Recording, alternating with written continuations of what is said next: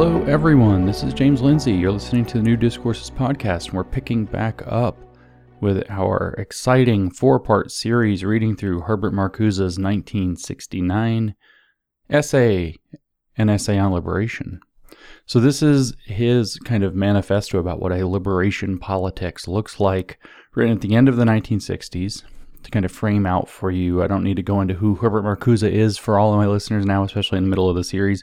But just to remind you, he's a huge left-wing thinker, kind of father of the new left that comes out of the 1960s. Huge influence, big book in 1964 of critical theory called One-Dimensional Man. Huge influence out of that. 1965, he writes an essay a long essay called Repressive Tolerance, which we've discussed. I actually read the entire thing here on the podcast, so you can go check that out. The thesis of that is we must tolerate the left, movements from the left, even when they're violent. We must not tolerate or extend tolerance to movements from the right, no matter what, including we must censor and even pre-censor them. Huge influence. Then we have, kind of following his agitations around the left of the 1960s, we have the riots breaking out in 67 and 68 and even into 69, kind of the most immediate precursor to the mayhem of 2020 and 2021 that we're facing right now. For the same reasons. Marcuse's hot again today, even though people don't realize it. He mentored Angela Davis, for example, who was influential within black feminist circles that went on to form critical race theory and intersectionality. Angela Davis is still active on the left. She still works with Black Lives Matter. She works primarily in the police and prison abolition movement, which she's kind of a de facto thought leader of, even though she's quite old now. She has all kinds of bad stuff to her name. We'll talk about Angela Davis more in the future. But today we're talking about Herbert Marcuse. And here he is after this kind of violence breaking out in the 1960s, the late 1960s, looking at what's going on around the world, and writing this essay on liberation politics, which is his goal. Now, to set the stage for you, because this is the second part in this series, we previously read the first part, which was a biological foundation for socialism with a question mark, where he argues that one of the reasons why we don't have a socialism working out so far, both having competitors in capitalism and in the failed attempts at communism that he's looking at in countries like the Soviet Union and across Europe, but he's praising at this point in the late 1960s, he's praising Mao, because he maybe doesn't realize that Mao's Cultural Revolution is a catastrophe in action. The propaganda is probably pretty thick. He probably doesn't know, but he's praising the revolution in China. He's looking to that. A lot of things that were going on at this time were praising the revolution in China from Marxist leftist thinkers, and we all kind of know how that went. Possibly anywhere between tens of, but maybe even more than 100 million people died in Mao's revolution. And China has not recovered, as you would know.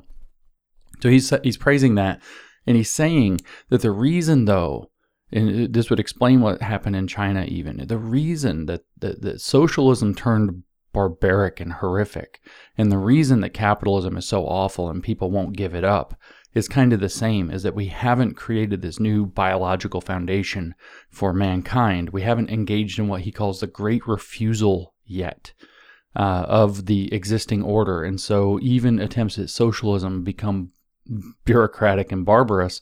And so liberation requires something different. It requires us to refuse all the old ways of thinking, especially bureaucratic thinking, and just have this kind of liberated thing. And he says the way we're going to get there in the first part of this essay is that we're going to introject a new morality and force people to live in this new morality until they need, and he says at the biological level, but what he actually means is the psychological level.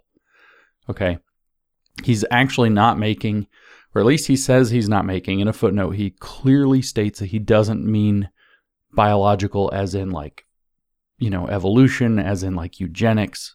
It's pretty easy to see that they play with double meanings all the time, so I don't trust any of these people, and I don't think you can escape that, especially after projects like the New Soviet Man, etc., and other similar movements. I mean, the eugenics stuff from the early 1900s was all throughout all of these kind of socialist movements, even National Socialism in Germany, obviously took this up. These are all broadly Hegelian-based movements. Marcuse is an unabashed Hegelian. They're going to perfect mankind, blah, blah, blah. But he explicitly says he doesn't mean biological that way. He means at the level of needs for how you will actually interact with the world. So he's talking about the psychological level.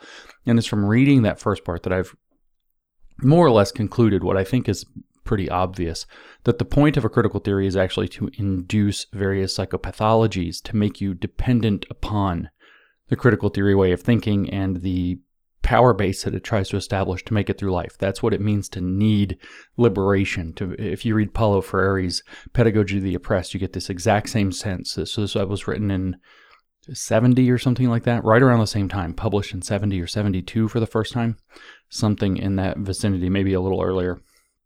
Maybe when it was first published in English is 70 or 72, but it's right in the same time period. And you can read in Freire's book, The Pedagogy of the Oppressed, the exact same mentality where he's taking people who are oppressed, he's taking these peasants, and he's supposed to be this liberating educator. It's all about liberation and education for liberation. He's praising China, he's praising Castro, sort of, but said Castro didn't have what it takes. He prefers Che Guevara. He's quite clear on that. He quotes Lenin. This is the kind of milieu we're looking at here. And what Freire argues is essentially that you have to take that oppression and you have to awaken more and more and more consciousness of that oppression so that you can awake a revolutionary consciousness in people. In other words, you have to basically induce psychopathology. You have to make people feel like they are unable to live effectively within the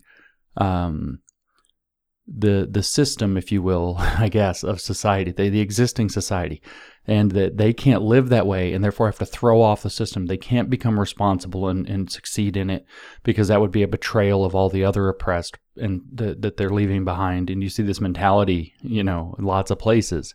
And so instead you have to teach them to hate the system itself. But when you can't function in everyday life in the existing society, especially when that society is a broadly free society and not actually an oppressive regime, say like North Korea or something, that is the definition of psychopathology. That is the definition, is when you have various ways of thinking that actually impede your ability to get along in everyday life. So I think what Marcuse is talking about in the first part of this essay, a biological foundation for socialism, isn't necessarily eugenics. We do need to nod to the possibility of that. The Fabian Socialists are another movement that's similar to, but not identical to, although they did help the Frankfurt School come over to the United States. But they were very eugenicist. That's like George Bernard Shaw and those guys. It was a British movement. They are still active, but not directly as such. They are the London School of Economics and the RSA and the Labour Party and so on now. And they were very strongly eugenicist through the first half, at least, of the 20th century. They were, in a very real sense, also what Orwell was probably nodding toward with 1984, which bears its title probably because 1984 is a century after 1884, which is when the Fabian Society was founded. But that's all kind of a distraction from what I'm trying to say. I don't think that Marcuse was necessarily advocating, but while leaving the door open for eugenics. I do think, however, that he quite clearly was saying we have to make people psychologically broken enough through critical theory, through the constant application of teaching them about how they're trapped in servitude, even if they're happy, and that they don't realize their misery and their servitude, and that they have to be awakened to that. Conscientização, Freire's Brazilian word for this, the awakening of this consciousness. And I said that once, and I'll never say it again because I think I got it right. We're pretty close. So, well, you know how I do with foreign pronunciations. I'm so terrible. So this is the idea is I think that the first part of this essay is about creating psychopathology as a biological foundation for socialism is what he calls it.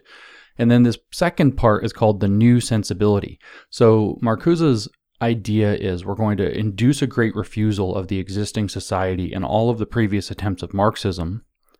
And now we're going to introduce a new sensibility. And that new sensibility is going to allow for the liberated socialism to come about, this liberated socialism, which is without bureaucracy and without tyranny and without the failures of the Soviet Union and the failures of Cuba and the failures of Venezuela and the failures of Cambodia and the failures of China, which he doesn't know are happening yet, and the failures of everywhere that communism is tried, he's going to avoid it. And it's going to happen by adopting a new sensibility and by interjecting that into the psychological and maybe biological level of humanity.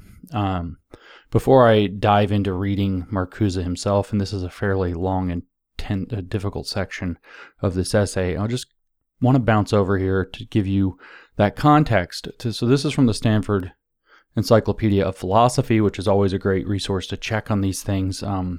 Obviously, they're quite generous and charitable with all of these various philosophers rather than presenting the horror show that they're actually writing about. But here's what they say in the entry for Herbert Marcuse himself at the end of section 7, which is about the new sensibility and the Great Refusal. What they write is, this is again the Stanford Encyclopedia of Philosophy, the student protests of the 1960s were a form of great refusal, a saying no to multiple forms of repression and domination. And I said no that way because it's in caps in the quote. This great refusal demands a new, liberated society. This new society requires what Marcuse calls the new sensibility, which is an ascension of the life instincts over the aggressive instincts. This idea of a new sensibility, and this, by the way, is citing the Essay on Liberation that we're about to read. That's the citations for this section. This idea of a new sensibility is yet another move beyond Marxism, insofar as it requires much more than new power relations. It requires the cultivation of new forms of subjectivity. So we have to understand one another and our relationship with the world completely differently, because we've had this morality from critical theory introjected into us, and it's formed a new biological basis. He says human subjectivity in its present form is the product of systems of domination, and that's what Marcuse is saying we have to get away from, okay? So human subjectivity in its present form is the product of systems of domination. We rid society of its systems of domination by ridding it of all the forms of subjectivity formed by those systems and replacing them with new forms of subjectivity. This is why Marcuse was so interested in the feminist movement. He saw in this movement the potential for a radical social change. The process of rethinking femininity and masculinity could be the beginning of redefining male subjectivity so that it develops in a way that males become less aggressive. The cultivation of a new sensibility would transform the relationship between human beings and nature, as well as the relationships among human beings. The new sensibility is the medium of social change that mediates between the political practice of changing the world and one's own drive for personal liberation. So now you know what this new sensibility is all about. It's going to be a completely new way to think about the world, following the great refusal of all of the existing systems, which are all oppressive. The United States, oppressive. Canada, oppressive. Western Europe, oppressive. Everything oppressive, oppressive, oppressive. Everything, according to a repressive tolerance from 4 years earlier, is fascism about to break out. Everything, according to Marcuse, is oppression, and that the consumerist capitalist society is tricking people into thinking that they're not actually oppressed, that they actually like their lives, that they actually have opportunity, that upward mobility, that cool swag they can buy, their middle-class lifestyle, their houses, their neighborhoods, their barbecues, all of that, that's all a ruse that prevents them from seeing that they actually live in servitude, frankly, because they're not communists. And this is going to be the communism that actually works. And the new sensibility is understanding that and thinking about it. And that's what this section of the essay is about. So let's dive into Herbert Marcuse himself and see how wonderful this new sensibility is. The new sensibility, he writes, has become a political factor. This event, which may well indicate a turning point in the evolution of contemporary societies, demands that critical theory incorporate the new dimension into its concepts, project its implications for the possible construction of a free society. I'm not exactly sure if I'm mispronouncing project here for this. Yeah, okay. So I'll just reread this sentence, I suppose. This event, which may well indicate a turning point in the evolution of contemporary societies, demands that critical theory incorporate the new dimension into its concepts, project its implications for the possible construction of a free society. So critical theory is going to be the basis to build this new sensibility, to construct a new society. And he says this indicates a turning point in the evolution of contemporary societies. Turns out he was right. Look at what's going on in the world. Critical theory has basically ruined everything. And it's now bearing fruit. Here we are, do the math real quick, 52 years later after this was being written, it's bearing fruit and it's not working out. But he thinks it's going to be great. Such a society, he writes, presupposes throughout the achievements of the existing societies, especially their scientific and technical achievements. Released from their service in the cause of exploitation, this is a very Marxian kind of way of thinking, they could be mobilized for the global elimination of poverty and toil. True, this redirection of the intellectual and material production already presupposes the revolution in the capitalist world. The theoretical projection seems to be fatally premature, were it not for the fact that the awareness of the transcendent possibilities of freedom must become a driving power, and the consciousness and the imagination which prepare the soil for this revolution. The latter will be essentially different and effective precisely to the degree to which it is carried forward by this power. The new sensibility which expresses the ascent of the life instincts over aggressiveness and guilt. That didn't work out, did it? The whole thing's built on guilt. But life instincts. So he's talking about we're going to have this free communistic life where all we care about is everybody being happy and everybody being fulfilled and everybody being self-actualized, in the way that the communists fully believe that their crackpot theory is going to lead to everybody being, because they don't have to work, they're not forced to work, and everything's very organized. There's no competition, nobody's unequal, nobody's having to look at other people better than them. So this is fostering the life instincts, whereas aggressiveness and guilt follow from the, say, Western society and competition and the Protestant work ethic and all of this. You're not working hard enough. Somebody's out competing you, or you're going to outcompete that bastard, so you're going to be aggressive. And people want to go to war. And when we have one world communism, there will be no wars, of course, because everything will be one world communism. So, all of the different competing countries are going to go to war with one another in their own greed and their aggression. And he thinks that, global communism is the answer to this, of course. And so this would, for him, communism means the life instincts. This is how the communists think. They think that true life only exists when we get to their utopia. And everything is a project of history to get to that point in which we participate. So he says the new sensibility which expresses the ascent of the life instincts over aggressiveness and guilt would foster on a social scale the vital need for the abolition of injustice and misery, and would shape the further evolution of the standard of living. So what is this new sensibility where we all start to think of ourselves in the terms of the potentials of communism going to bring to us? Well, it's going to bring about, it arises and brings about on the social scale the vital need for the abolition of injustice and misery. So we have to get rid of all injustice and all misery. And that's what we need most of all. We can't suffer. Things can't be unfair according to their definitions. Remember, this is based in critical theory, so their definition of injustice is going to be operative. Their definition of misery, which might include microaggressions or everything not being perfectly inclusive to their standards as they want, them not having power is miserable for them. They're not getting their way. Again, with the psychopathologies at the root of this, which I cannot get away from thinking about. These are miserable people. They are depressed people. They are paranoid people. They're miserable people most of the time. And that's what's got to be abolished, is whatever it is in the society that makes them miserable. That will shape the further evolution of the standard of living, because, communist societies have been so successful at raising the standard of living, raising it to starvation and no choice and bread lines and mass death. So it's not a very realistic plan according to what's really going to happen, but this is the vision in which this is planted. This is the new sensibility we're all supposed to have. Again, it's an awakening of the critical consciousness that he's really after here. And this, as part of that, is the realization that they all believe in, that there's a perfect utopia on the other side of exposing all the contradictions of real life, including injustice and misery in a world that's supposed to have a high standard of living. There's a contradiction that needs to be dialectically taken apart. Life instincts versus aggressive instincts and guilt.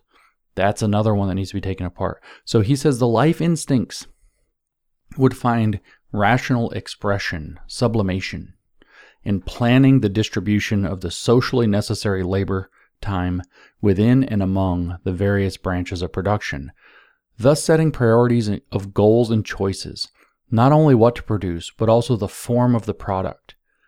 See, so your life instincts are going to say, what do humans really need? Remember, it's this whole communist idea, what do humans really need? That's all we're going to produce. And we're going to produce it according to everybody's need, and everybody can take according to what they need from that. So not only, though, he says, we're going to set all of the people are going to find rational expression of their life instincts by figuring out, by engaging in the project of central planning, which is really funny because decentralized planning, aka the market, is how that actually works in reality. But we're going to express our life instincts not by pursuing our own happiness, not by engaging with the production and sale of our own talents and property, but rather through participating in the collective, centrally planned, socially necessary labor time economy. Therefore, nobody's ever going to get exploited, of course. That's the whole thing, Marxist exploitation. And we're going to find our life instincts in that. That's the new sensibility.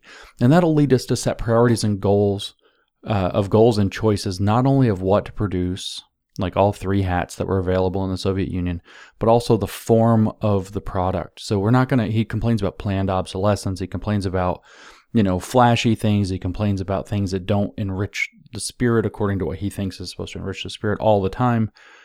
And so we're going to now produce things according to a planned out scientific, aka Marxist way, and that the product will be very good that way. It'll be very standard. It'll be excellent. It'll be perfect expression of human life instincts, the centrally planned project. So again, we have the misunderstanding of what the market actually produces for people, what the market actually achieves. But this is what Marcuse is talking about. We need this new sensibility where the market's bad and the central planning is good, and people who participate in it are actually sublimating their life instincts and getting away from aggressiveness and guilt as a result. The liberated consciousness, Marcuse tells us, would promote the development of a science and technology free to discover and realize the possibilities of things and men in the protection and gratification of life, playing with the potentialities of form and matter for the attainment of this goal. Technique would then tend to become art, and art would tend to form reality. Very high-minded and sweeping. The opposition, he says, between imagination and reason, higher and lower faculties, poetic and scientific thought, would be invalidated. So everything's going to be great. There's no opposition, there's no contradiction, there's no dialectic anymore between imagination and reason. If you can imagine it, it makes sense. You have to imagine your own reality, live your own reality, and speak your own reality. The difference between the higher and lower faculties, probably Rousseauian reason versus emotion. Poetic and scientific thought. No difference. Those would be invalidated. Poetry is considered actually a method in a lot of these critical social justice theories. Poetic inquiry was one of the things that we targeted with our fake papers in the Grievance Studies affair, as a matter of fact. Emergence, Marcuse tells us, of a new reality principle under which a new sensibility and a desublimated scientific intelligence would combine in the creation of an aesthetic ethos. So there would no longer be any differences between the aesthetic and the scientific. We would just live in this perfect morass of wonderfully perfect, desublimated scientific intelligence and thought. And that will be the new reality principle. Not that reality will kick your ass if you get it wrong. Not that reality, having absolutely no stake in you or anything to do with you, will kill you if you are completely wrong, and it won't do so out of anger. It won't do so out of any emotion whatsoever. It won't do so remorselessly. It's a category error to even apply a emotional content. Reality just is. But the new reality principle will give us a new sensibility and a desublimated scientific intelligence that would combine in the creation of an aesthetic ethos. so dreamy, so fake, so going to lead to the deaths of millions. So liberated from reality. Liberation. Essay on liberation. The term aesthetic and its dual connotation of pertaining to the senses and pertaining to art may serve to designate. They love to play in the words, right? This is speculative philosophy. They love to play in words and say, oh, look at this mystical double meaning. Let's play in the double meaning. Let's explore that double meaning. This is where Hegel got taken up with Aufheben, which of course is a word that Marcuse uses all the time. Aufheben, to lift up, to keep, to destroy or abolish, all at the same time. What a mystical word. Turns out that I'd have to look up the name again. I want to do this on another podcast. Hegel was actually looking back to one of his favorite mentors who was analyzing Rousseau's idea about the savages, as it were, colonial language, trigger warning, versus the civilized city dwellers, and was trying to figure out how to combine. Rousseau wanted to imagine the savages made to live in cities, a noble savage who can live in a city. That's what he thought was the ideal, where you're combining emotion and reason, rationality and instinct into this perfect thing. And then it's a really famous name in German philosophy that precedes Hegel, Schleiermacher, one of them. I don't know. I have to look it up again. I'm not a philosopher. That's okay. That's why I don't get these things wrong. He saw that and applied the word Aufheben to what Rousseau was looking at. And he thought, wow, to abolish but to keep and to lift up to a higher level. The savage that lives in cities, combining all of these features, not too rational, but not too instinctual, not too reasonable, but not too emotive. Perfect combination of both. The savage, the noble savage that lives in the city. That's the goal. That's the thing. And it's killing me that I can't think of the guy's name. Called this Aufheben. And when Hegel read this, he was taken by that word, and that's where he said this word has speculative and mystical content.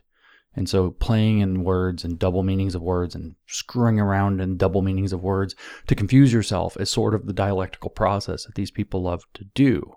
So the term aesthetic, Marcuse writes, in its dual connotation of pertaining to the senses and pertaining to art, may serve to designate the quality of the productive creative process in an environment of freedom.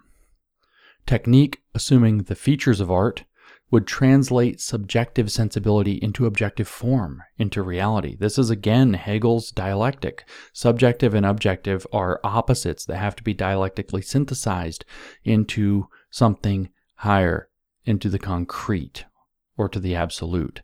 Subjective and objective gain their difference and similarity under the concept of the absolute and into reality, into the concrete. So this is, again, just Hegelian mishmash.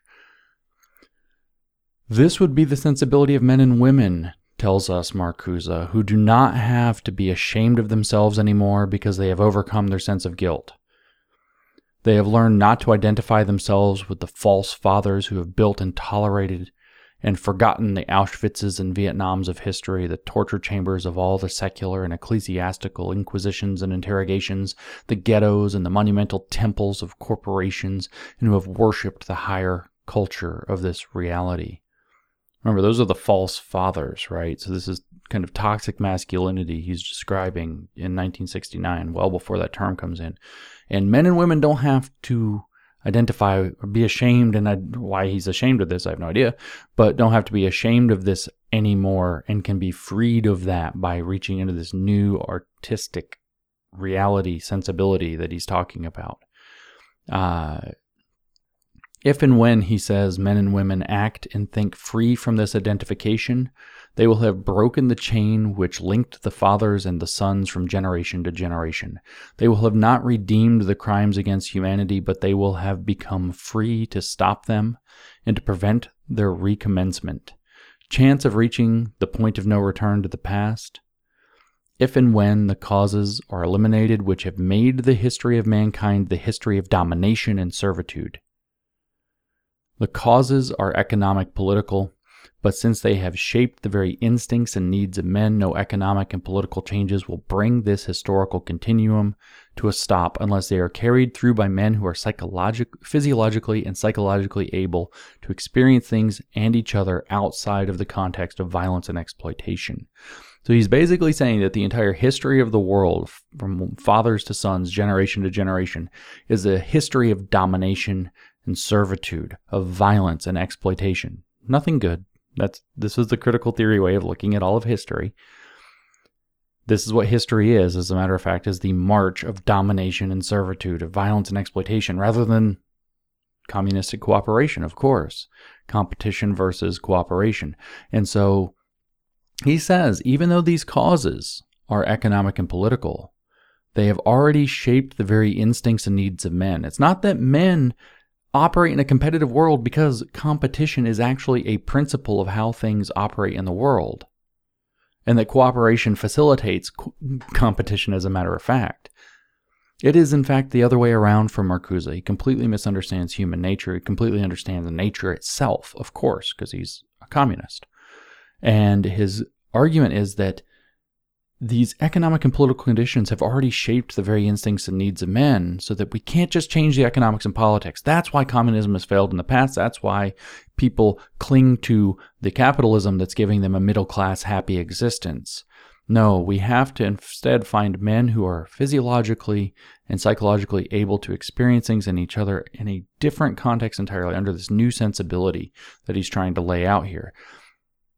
This is very new Soviet man stuff. That's how we're going to get to liberation. The new sensibility, he says, has become, by this very token, praxis. So that's a fun word. We've been talking about praxis a lot lately, now that we've had lots of people lie to us about critical race theory and say critical race theory is not in our schools, but we all know that critical race praxis is.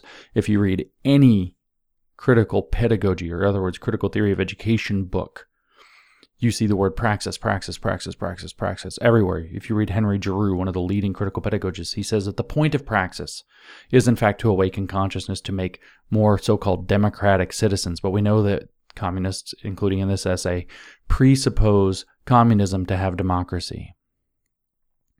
So awakening that new sensibility is the project of praxis. The new sensibility has become, by this very token, praxis. It is the putting into application a critical theory. A critical theory has three components by definition. All three must be there. It must hold up an idealized vision of a, let's say, liberated society for this essay. It must complain about how the existing society does not satisfy that and is not on the track to become that. And then it must inspire social activism. It must put that theory into practice in order to change the world. The point is not to understand the world, but to change it according to Marx. That's praxis.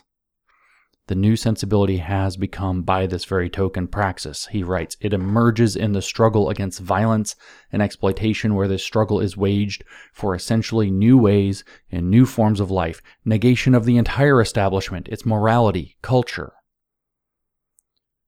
Affirmation of the right to build a society in which the abolition of poverty and toil terminates in a universe where the sensuous, the playful, the calm, and the beautiful become forms of existence, and thereby the capital F form, so we're talking Neoplatonism here, of the society itself.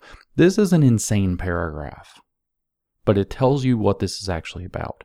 The new sensibility has become praxis. Thinking in the way that he wants you to think so that we can become liberated is a practice, is a religion. It is a belief system that you have to change yourself psychologically and maybe physiologically and maybe biologically in order to adopt.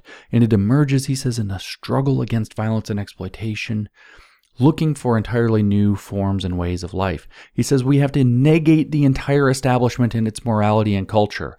Aufheben der Kultur. That was George Lukács's idea of what had to happen in order for cultural Marxism to march the West into communism. You have to negate, aufheben, the entire culture with its morality the entire establishment. That's what he's talking about. And instead, we're going to affirm the right to build a society. The right to build one? Why just don't build one? Why don't you just offer a better thing? No, of course not. We have to get everybody in line. And what are we going to do in that society? We're going to abolish poverty and toil. Well, that's not even real. That's absolutely not real. Look at any communist project. That's not going to happen. But it's not even possible. It's not even possible. The abolition of toil? Like, they think we're going to be in like some kind of communist WALL-E? Like the robot cartoon? Like, what are they talking about? And the abolition, he says, of poverty and toil terminates in a universe. The end of history. The end of history. That's what Hegel was after. That's what Marx was after. The end of history for Marx was communism. The end of history for Hegel was when the absolute is immanentized, or the eschaton is immanentized, as the absolute realizes itself, as it comes to know itself fully as absolute, and therefore deity, through the dialectical process of the other that it created against itself. By the way, that is Hermeticism. That is alchemy. That is Hegel's alchemy. That's what Marcuse is talking about here. And what's going to happen when we get to this liberated utopia? Well, the sensuous, the playful, the calm, and the beautiful become forms of existence, and thereby the form of society itself. So we're going to live in this perfect society where the playful, the calm, the beautiful sounds great. The sensuous, it's really funny that he throws it in there because, you know, you read Eros and Civilization, Marcuse's 1955 work, where he tried to mix Marx and Freud into a single concept, which is a task. And you just get this overwhelming impression that the guy wants to have orgies. And you even heard this, men and women don't have to be ashamed anymore. I mean, there's stuff going on here. This is what's really going on underneath the surface with him. The aesthetic, Marcuse writes, as the possible form, capital F, form, Platonic or Neoplatonic form, again, we're digging into alchemy stuff, of a free society appears at that stage of development where the intellectual and material resources for the conquest of scarcity are available. So we have to get to the point where the intellectual and material resources for the conquest of scarcity are available. We have to have high enough tech, basically. Think about what's going on in the world right now, by the way. You have to have high enough tech to be able to produce for people where people don't have to do much of the work, and nobody, as a result of, say, equity programs and redistribution, will have any scarcity that they face. That's when this is when this is possible, according to Marcuse writing in 1969. Here we are 52 years later. This Great Reset thing is attempting this. He says where previously progressive repression turns into regressive suppression. Where the higher culture in which the aesthetic values and the aesthetic truth had been monopolized and segregated from the reality, collapses and dissolves in desublimated, lower and destructive forms, where the hatred of the young bursts into laughter and song, mixing the barricade and the dance floor, love play, and heroism. And the young also attack the esprit de serrure in the socialist camp, miniskirts against the apparatchiks, rock and roll against Soviet realism. The insistence that a socialist society can and ought to be light, pretty, playful, that these qualities are essential elements of freedom, the faith in the rationality of the imagination, the demand for a new morality and culture. Does this great anti-authoritarian rebellion indicate a new dimension and direction of radical change, the appearance of new agents of radical change, and a new vision of socialism and its qualitative difference from the established societies? Is there anything in the aesthetic dimension which has an essential affinity with the freedom not only in its sublimated cultural, artistic, but also in its desublimated political existential form, so that the aesthetic can become a something in German? Gesellschaftliche Produktivkraft, factor in the technique of production, horizon under which the material and intellectual needs develop. I might have translated that. Maybe not, though. I may have skipped that one. I've translated many of his things. There's a lot of foreign in this particular section. So I'm guessing that productive craft means a productive activity. Gesellschaftliche. I'm not sure what the hell that means, but something obviously fake. He's basically talking about hippie party culture becoming the form of society. In 1969, what a big surprise. So he has this idea that, we're gonna break away from the spirit of work. We're gonna have this whole new world, miniskirts against their apparatchiks, rock and roll against Soviet realism, pretty, light, playful. And it's all going to be rooted in the faith and the rationality of the imagination and the demand for a new morality and culture. So he's looking at the hippies and the radicals of the late 1960s and thinking, if we could just make this everything and everybody, it would be great. The problem is, of course, you got to figure out who's producing stuff. And that's where he says we have to have those material and intellectual resources to conquer scarcity, which is a wonderful dream that's not real. Scarcity will always exist, even if it's only relative scarcity. And scarcity of willing to obtain, to do the work to obtain, seems to be a problem he's not really analyzing. And the scarcity of tolerance for people who are free riding is, again, something these guys never really look into. He thinks everybody can just be happy watching the unfair distribution of goods and services under a redistribution scheme like equity or communism.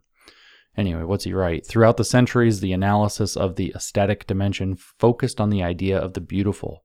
Does this idea express the aesthetic ethos, which provides the common denominator of the aesthetic and the political? As desired object, the beautiful pertains to the domain of the primary instincts, eros and thanatos, so lust and death. The mythos, they talk, by the way, a lot in terms of these mythological figures, these archetypes. The mythos links the adversaries' pleasure and terror. So that's eros and thanatos put otherwise, pleasure and terror. That's how he's looking at it. Beauty has the power to check aggression. It forbids and immobilizes the aggressor. The beautiful Medusa petrifies him who confronts her. It's really interesting. My friend Mike Nana, many of you would know from the Grievance Studies of Fair Work, and I have talked for a long time that the way that the critical theory operates is very much like Medusa. It's very toxic female energy that paralyzes people, puts them on their heels. They don't know how to respond. They've been accused of things. They're told that they're stupid. They're told that they're racist. They're told that they're bad. Paralyzes you and turns you to stone. And then Medusa, beautiful as she is, turns out to be a monster. And that's the point. But here Medusa is invoked. The beautiful Medusa petrifies him who confronts her. Quote, Poseidon, the god with azure locks, slept with her in a soft meadow on a bed with springtime flowers. So he's waxing very poetically about the eros, the eroticism around the idea of Medusa. She is slain by Perseus, he writes, and from her truncated body springs the winged horse Pegasus, symbol of poetic imagination, kinship of the beautiful, the divine, the poetic, but also kinship of the beautiful and unsublimated joy.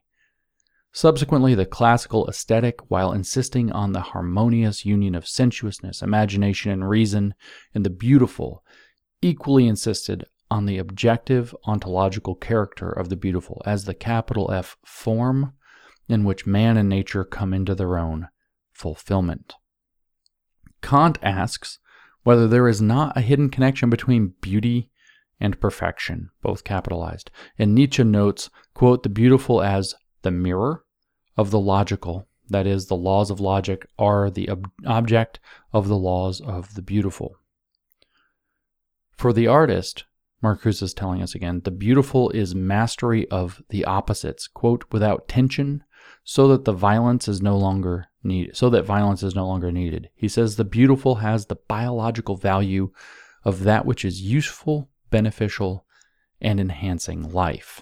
So he waxes lyrical about the beautiful. I've argued that the Greek ideal of beauty is the way to go, that which is excellent in what it is attempting to be, which would kind of make sense out of some of what he's saying. You know, he's saying basically that the objective becomes the objective ontological character of the beautiful as the form in which man and nature come into their own fulfillment. He's actually, things have to, a theory that works or a technology that works is beautiful in the fact that it works. But this is just a waxing lyrical of nonsense because he's just basically trying to use it to puff up the idea that we all should live in a perfect hippie world where everything's paid for us all. Free love, man. Peace. By virtue of these qualities, he tells us, the aesthetic dimension can serve as a sort of gauge for a free society, a universe of human relationship no longer mediated by the market. See, he wants to get away from money, he wants to get away from capitalism, he wants to get away from the market. Everything's just going to work out. We're all just going to be happy, sensuous, playful, light hippies in our mini skirts with our rock and roll, and everything's going to be fantastic because we don't need a market anymore because all of our technological and material resources are going to be sufficient to conquer scarcity in communist la-la land. So a universe of human relationships no longer mediated by the market, as if that's how humans really interact. Like, we participate in the market, but I don't think that most human relationships are mediated by the market. I think people just hang out, right? But anyway, no longer based on competitive exploitation or terror.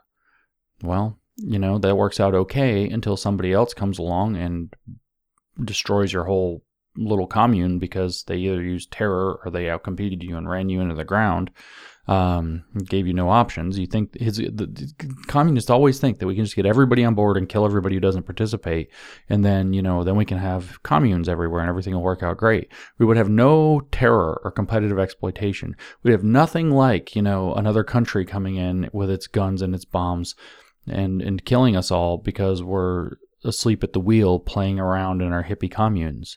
They're totally delusional about the realities of a competitive world. They think we can overcome all of that just, say, by conquering scarcity. If we just conquered scarcity, nobody would possibly want more.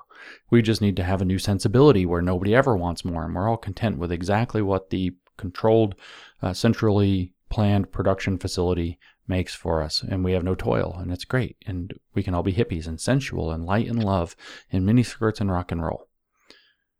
A universe of human relationships no longer mediated by the market, no longer based on competitive exploitation or terror, demands a sensitivity freed from the repressive satisfactions of the unfree societies. So here we're dipping back to Eros and Civilization, his 1955 book.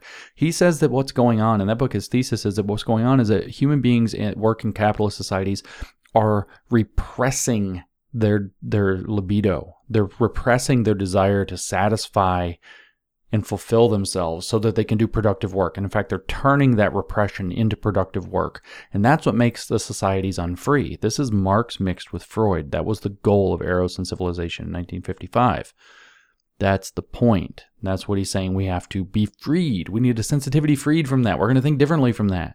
People shouldn't ever have to repress their satisfactions because that limits their freedom. They shouldn't ever have to do something they don't want. They shouldn't ever have to get up in the morning and show up and do some hard work because people need to have things done if, say, they want to be able to eat, or if they want to catch that plane, or if we don't want the plane to crash into another plane, or to land in the wrong place, or something horrible. These, he says, they are the claims of the human organism, mind and body, for a dimension of fulfillment which can be created only in the struggle against the institutions which, by their very functioning, deny and violate these claims. So he says this total libertine freedom is the claim of the human organism, mind and body, for a dimension of fulfillment that can only be created in the struggle against the institutions that are stopping you. The damn air traffic controllers and their institution are stopping you by their very functioning, by the fact you have to show up to work. They're stopping you from those claims of libidinous joy and fulfillment in the aesthetic imagination, which we're going to equate with rationality. This is a literally insane document. The very functioning of the air traffic controllers denies and violates these claims you have on a perfect, we'll say, hippie life. The radical social content, he writes, of the aesthetic needs becomes evident as the demand for their most elementary satisfaction is translated into group action on an enlarged scale. From the harmless drive for better zoning regulations and a modicum of protection from noise and dirt, to the pressure for closing of whole city areas to automobiles, prohibition of transistor radios in all public places, decommercialization of nature, total urban reconstruction, control of the birth rate. Such action would become increasingly subversive of the institutions of capitalism and of their morality. Did you catch what he wants there? We're going to have a totally radical social content, a new aesthetic. It's going to become more and more evident as we progress into how great this hippie commune we're all going to live in and liberated socialism is going to be with no bureaucracies. Socialism with no bureaucracies and no brutality. And we're going to start with better zoning regulations, a modicum of protection from noise and dirt. And then maybe the pressure to close entire areas of cities to automobiles. We're going to prohibit noise-making transistor radios in all public spaces so that, obviously, whatever other sounds, we're not going to have to hear other people's music. We're not going to have to hear anything like that. We won't have to hear pop music in particular, given these guys. We'll decommercialize nature. We'll have total urban reconstruction. We'll control the birth rate. That's what would subvert capitalism and its morality. We just did that. The quantity of such reforms would turn into the quality of radical change to the degree to which they would critically weaken the economic, political, and cultural pressure and the power groups which have a vested interest in preserving the environment and ecology of profitable merchandising. I told you, this is an insane document. The aesthetic morality is the opposite of Puritanism. Well, that's what he says. It does. Post-comedy is sort of is that what it's called? Post-comedy, when it's like comedy's not supposed to be funny anymore. It's just a critical theory lecture. That's the opposite of Puritanism, though, of course, right? Because it's libidinous. It's going to free the libido. It's going to be hippies, free love. Peace, man. That's what it's going to be all about. It's going to be orgies and drugs and everybody wearing whatever they want to wear and never having to go to work. Everybody partying. We're going to have, I guess, concerts, but no transistor radios. And we won't have automobiles in parts of the wide parts of the city, and we'll get rid of the birth rate. We just won't have babies. And then imagine how great that will be. It won't be Puritan at all. He says it does not insist on a daily bath or shower for people whose cleaning practices involve systematic torture, slaughtering, and poisoning. You see that this is a thing he does kind of a lot. Marcuse is a total nut job. It's totally unfair. So he says, no. What I'm advising is not Puritanism. It doesn't insist on a daily bath or shower. It's hippies, of course. For people, and then he just says daily bath or shower, and then he goes to like the most evil thing he can think of. For people whose cleaning practices involve systematic torture, slaughtering, and poisoning. Like, I guess the shampoo manufacturers or something involve systematic torture, slaughtering, and poisoning. Nor does it insist on clean clothes for men who are professionally engaged in dirty deals. It's not the stupidest thing you've ever heard. So if you're going to engage in dirty deals, ye mafia, iron law of woke corruption, if you're going to engage in dirty deals, make sure to wear dirty clothes too. But it does insist on cleaning the earth from the very material garbage produced by the spirit of capitalism and from this spirit itself. And it insists on freedom as a biological necessity, being physically incapable of tolerating any repression other than that required for the protection and amelioration of life. You know, what most people outside of communist la-la land here would say is that we pretty much don't tolerate in free societies any repression other than that minimally required for the protection and amelioration of life. That's basically what the Declaration of Independence and the Constitution are about, and the Bill of Rights. That's what the founding documents of the United States, which Marcuse is literally railing against in almost all of his work, are about. But it insists on that freedom as a biological necessity, but it has to look more like a hippie commune than like the free and productive world where people have infinite ways to pursue meaning in their life, infinite ways to pursue their interests, infinite ways to do whatever they want. You don't have a state telling you what you have to think or believe. Liberalism doesn't provide meaning. Boo-hoo, it's not supposed to. It provides you the opportunity to go find your own path to meaning. And Marcuse is like, well, here's one.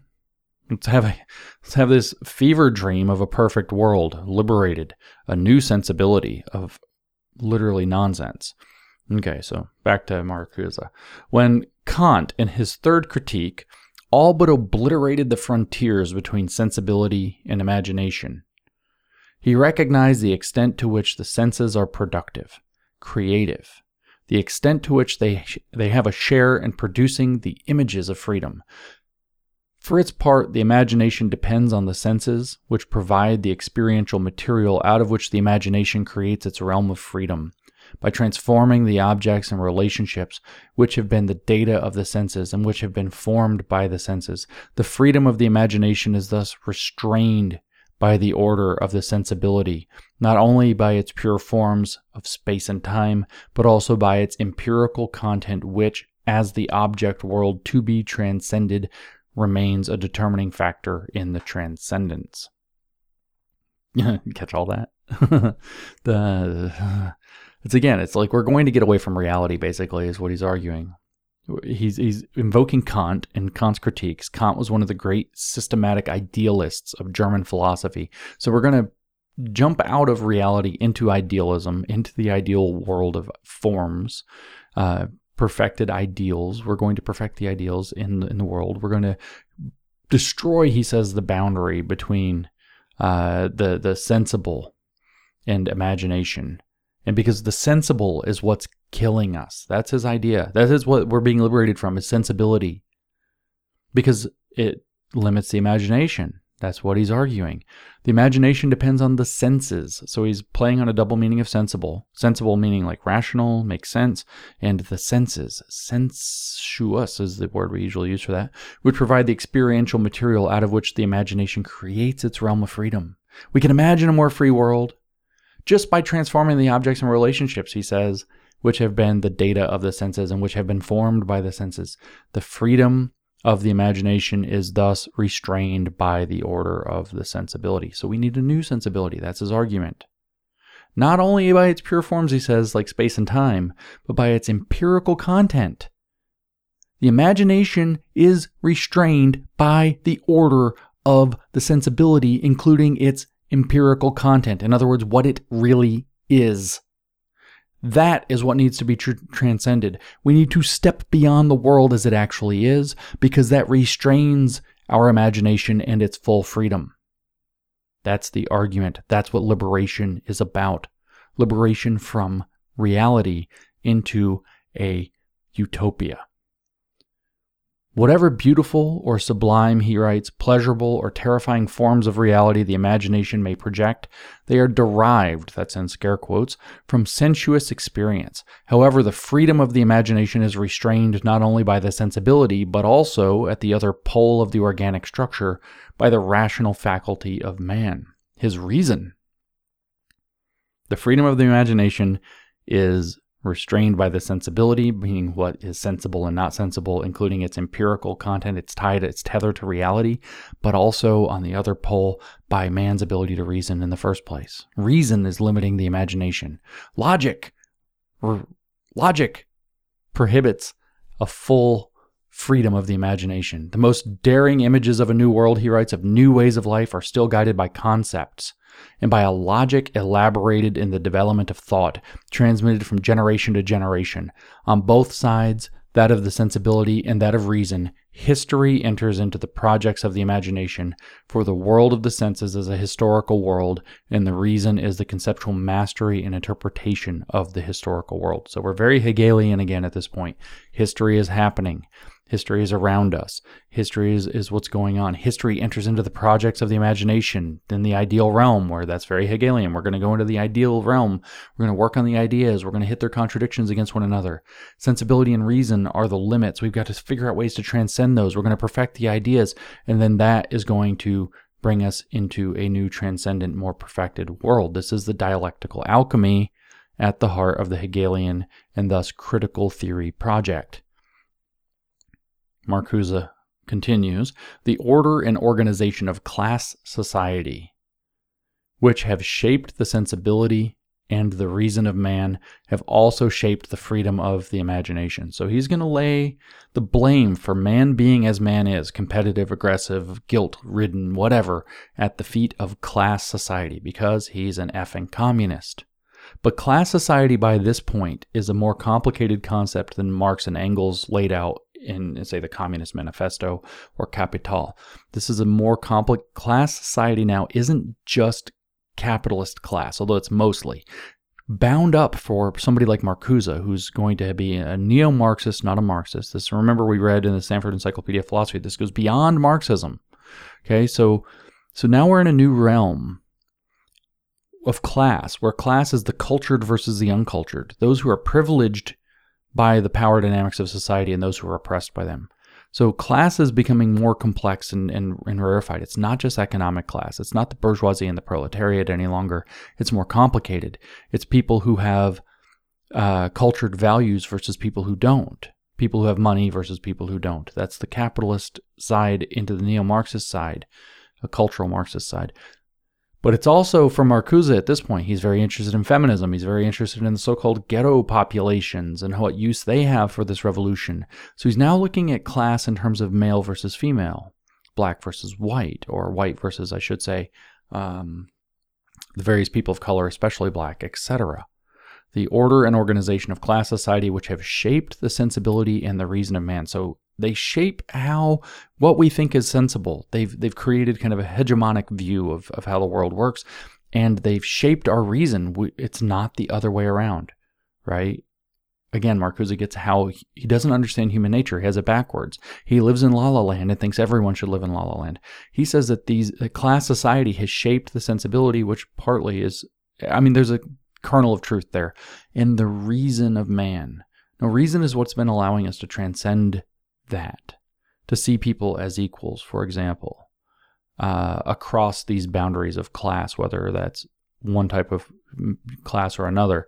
If you look at the roots of the Declaration of Independence, for example, where all men are created equal and endowed by their Creator with certain inalienable rights, that came from the British and Scottish Enlightenment, which was a very rationalistic movement. That was the thing that, in fact, Rousseau, if we kind of circle back to Rousseau, that's what he was rejecting with his attempt to try to Aufheben his way to savages who live in cities. It was the rationality of especially the British Enlightenment and the Scottish Enlightenment, which were unfolding at the time in the mid-18th century, that Rousseau was looking at and reacting to and saying, this is terrible, this is bad. He's reading missives from various colonists, the priests who are on colonial missions, and he's misinterpreting them. And this is what Rousseau's engaged with in thinking, oh, well, we're too rational of a society, and this is why things aren't working out. And this is exactly what Marcuse is tapping into. Again, Rousseau as interpreted through Hegel down to Marcuse. Also, Marx is in the middle of there somewhere. These things have shaped, he says, the freedom of the imagination. It had its controlled play in the sciences, pure and applied, and its autonomous play in poetry, fiction, the arts. So science gets to you have play in the sciences, pure and applied, but it's controlled play, meaning the freedom of the imagination. So the imagination had its controlled play in the sciences and its autonomous play in poetry, fiction, the arts, between the dictates of instrumentalist reason on the one hand, in a sense, experience mutilated by the realizations of this reason on the other. The power of the imagination was repressed. It was free to become practical, that is, to transform reality only within the general framework of repression. You see that? You see what he did? Okay? So he says that the power of the imagination was repressed here between the dictates of instrumentalist reason on the one hand and the sense experience. It's not even sense experience, but sense experience mutilated by the realizations of this reason. That has repressed the power of the imagination. So the imagination was now free to become practical, and that's it. And what does practical mean? It is to transform reality only within the limits already given by repression. So he's saying that reason, rationality, and sensibility are locking people into an oppressive system. And that's the thing that has to be destroyed so that we can get to a liberated system.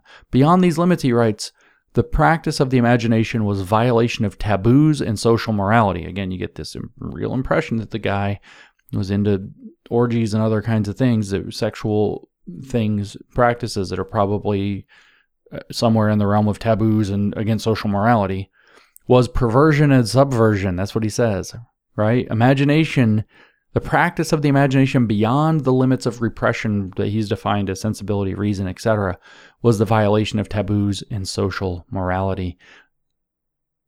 perversion and subversion. In the great historical revolutions, the imagination was, for a short period, released and free to enter into the projects of a new social morality and of the new institutions of freedom. Then it was sacrificed to the requirements of effective reason. So he's wanting to lay reason on the altar and sacrifice it so that he can have freedom of the imagination. And then he even invokes the great historical revolutions. And you have to think he's thinking of the French one here. The imagination was, for a short period, released and free to enter into the projects of a new social morality. I mean, Robespierre's project was a nightmare. Maybe they were very free. Maybe they had all kinds of fun sexual stuff going on, or whatever it is that Marcuse's got in mind in the back of his head here. But it was a bloodbath, and it failed utterly, and it turned into another bloodbath as a result. It wasn't a good time. Reign of terror, not a good time. So Marcuse here is, invoking that kind of stuff, and I think he's kind of like happy about it, right? That's where the freedom of the imagination finally got to come into play. And if that was a little bit of an awkward transition, my power went out, and I had to figure out how to re-record, and I kind of lost my train of thought a little bit. Power came back in now. So he's blaming, like I said, reason. He's put reason on the altar. This is exactly what happened in the French Revolution. So he's talking about in the great historical revolutions, the imagination was, for a short period, released and free to enter into the projects of a new social morality and the new institutions of freedom. Then it was sacrificed to the requirements of effective reason. So effective reason is out in his new sensibility. Then we're going to have a new sensibility. We're going to have hippie communism, and the way we're going to get there to this liberated socialism is by sacrificing reason. This is exactly the same move that we saw in the French Revolution, and it's exactly some of the same kind of thing we saw the Soviets make the mistake with doing. That, they're going to have their new Soviet science, and everything else was bourgeois science or Western science and had to go. So anyway, let us continue though. If now, in the rebellion of the young intelligentsia, so let me pause on this word intelligentsia. So obviously the intelligentsia means people who are generally considered to be the intellectual class, who are speaking, it's professors, it's students and grad students, etc., who are trying to participate in intellectual life. But there's a more specific meaning that was used within, at least Lenin used during the Bolshevik Revolution, which was people who roughly bought the dogma, people who were intelligent enough to buy into the communist and Bolshevik movement and the dogma, or at least not to be too against it. So the very smart people, as I call them, would be considered part of the intelligentsia, even if they're nominally against communism or wokeness or neo-Marxism or whatever it happens to be, or Bolshevism. But they run enough defense and apology for it. So the intelligentsia means something like that. It means people who believe the doctrine, or who at least operate to carry intellectual water for it. And I assume that the Marcuse probably is largely using the young intelligentsia to mean smart, young, academic type people who agree with me, just to be at a guess. He doesn't clarify. But there is a historical note to make about this word, and a contextual note to make about this word. But he says, if now in the rebellion of the young intelligentsia, the right and truth of the imagination become the demands of political action, if surrealistic forms of protest and refusal spread throughout the movement, remember the postmodern thing is happening here. This is 1969 and 1968 in May.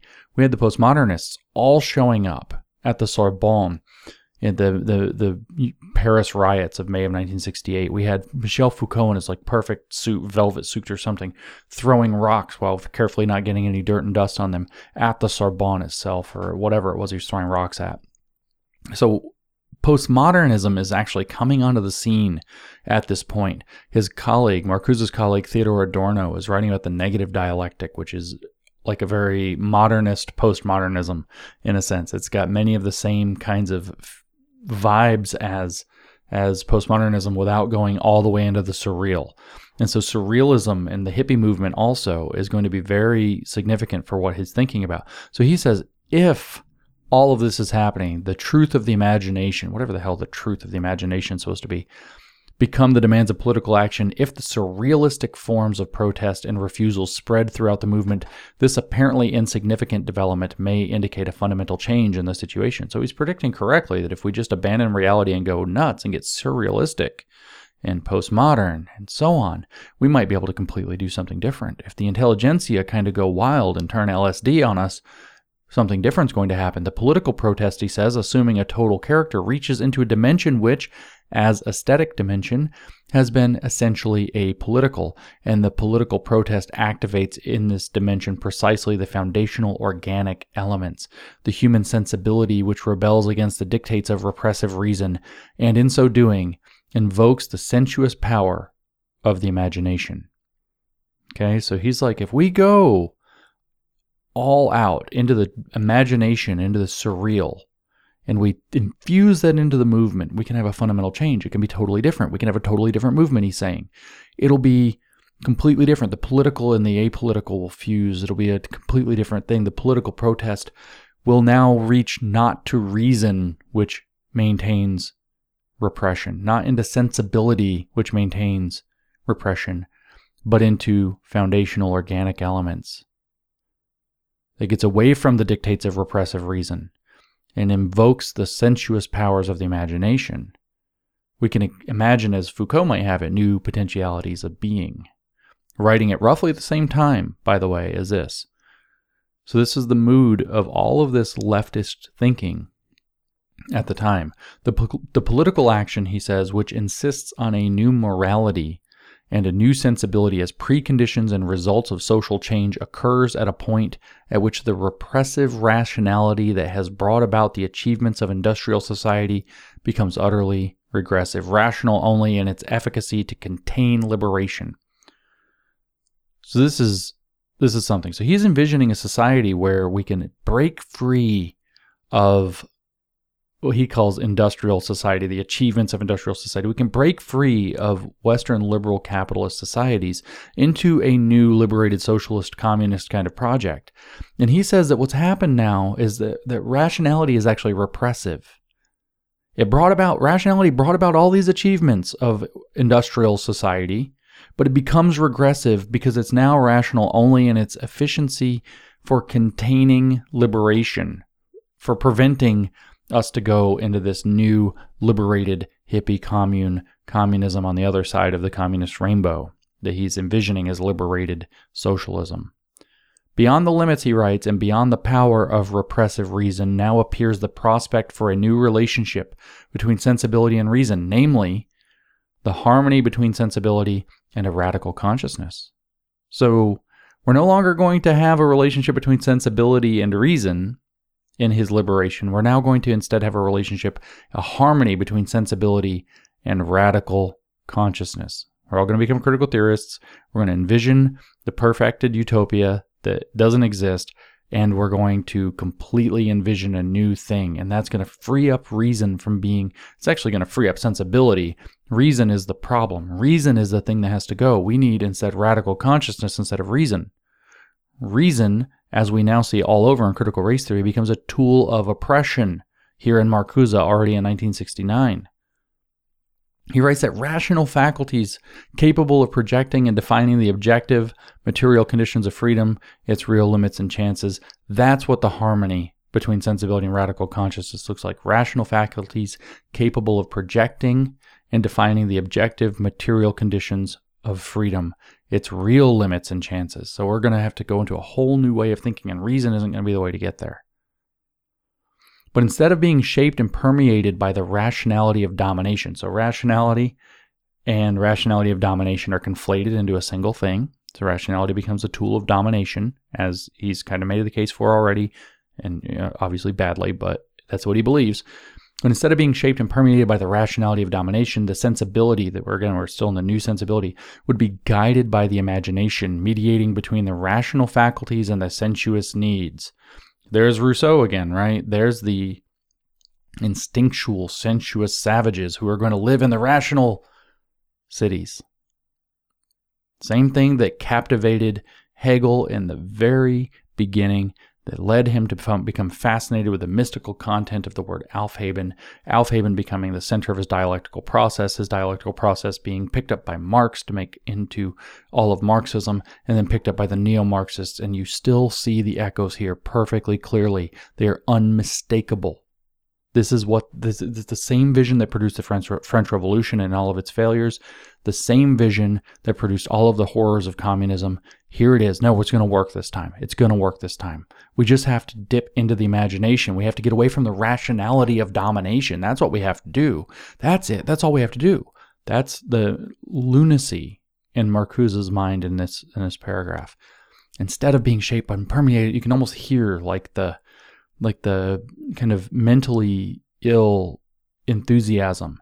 Instead of being shaped and permeated by the rationality of domination, the new sensibility would be guided by the imagination, mediating between the rational faculties and the sensuous needs. Don't you see? It'll work this time. So he goes on, the great conception which animates Kant's critical philosophy shatters the philosophical framework in which he kept it. So Kant is an interesting question here. My friend Stephen Hicks and a lot of other people lay a lot of the blame for the counter-Enlightenment movement on Kant, but Kant is also simultaneously, obviously, an Enlightenment figure. He is also the father, in some sense, with Critique of Pure Reason, etc., and his other critiques of the so-called critical philosophy, and the critical philosophy became core to what later was Marx's critical philosophy, even Hegel's critical philosophy, his dialectical or negative philosophy that he had, where the Kant's dialectic, which was thesis meets antithesis to find synthesis, gets transformed for Hegel into the abstract meets its negative, and from that we derive the concrete. And so we have this recentering of negative thinking in Critique for Hegel that Marx realizes is the tool, and he picks it up and creates a critical philosophy that becomes the critical theory that Marcuse is operating within. But Kant is a complicated character because he's both Enlightenment and anti-Enlightenment, or counter-Enlightenment in certain ways at the same time. His critique was used certainly by the biggest counter-Enlightenment figures, Hegel, Marx, etc., on down the line, Marcuse, and so on. But Kant kind of has a foot in both worlds with his critical philosophy that he's developing. As an idealist, again, is kind of the problem is German idealism is not that great anyway. But here we have Marcuse saying, we have this great conception that animates Kant's critical philosophy, but it's too weak. And so here we have it shattering the framework in which he kept it. It went Hegelian. That's why Marx said that Hegel figured out how to use the dialectic for the first time. That's what set Hegel apart from Kant, is that Hegel figured out how to apply the dialectic to the world to shatter the framework in which he kept it, which was philosophy. The dialectical process, even of Kant, makes a lot of sense in philosophy. It makes less sense applied to the world, and that's the difference between Kant and Hegel, and that's the huge argument between Stephen Hicks's interpretation of Kant being the father of the counter-Enlightenment and Hegel. I think that Rousseau, and I think Stephen would agree with me on this, has much to bear in terms of blame for this. The French Enlightenment was not the same as the British and Scottish Enlightenment, and was certainly not the same as the German Enlightenment or idealistic Enlightenment or whatever we want to call this.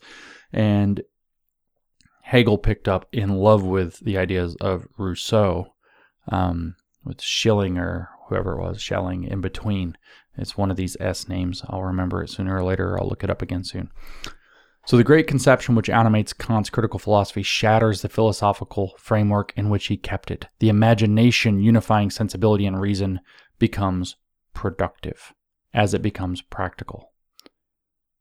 A guiding force in the reconstruction of reality, reconstruction with the help of a Gaia Scientia, a science and technology released from their service to destruction and exploitation, and thus free for the liberating exigencies of the imagination.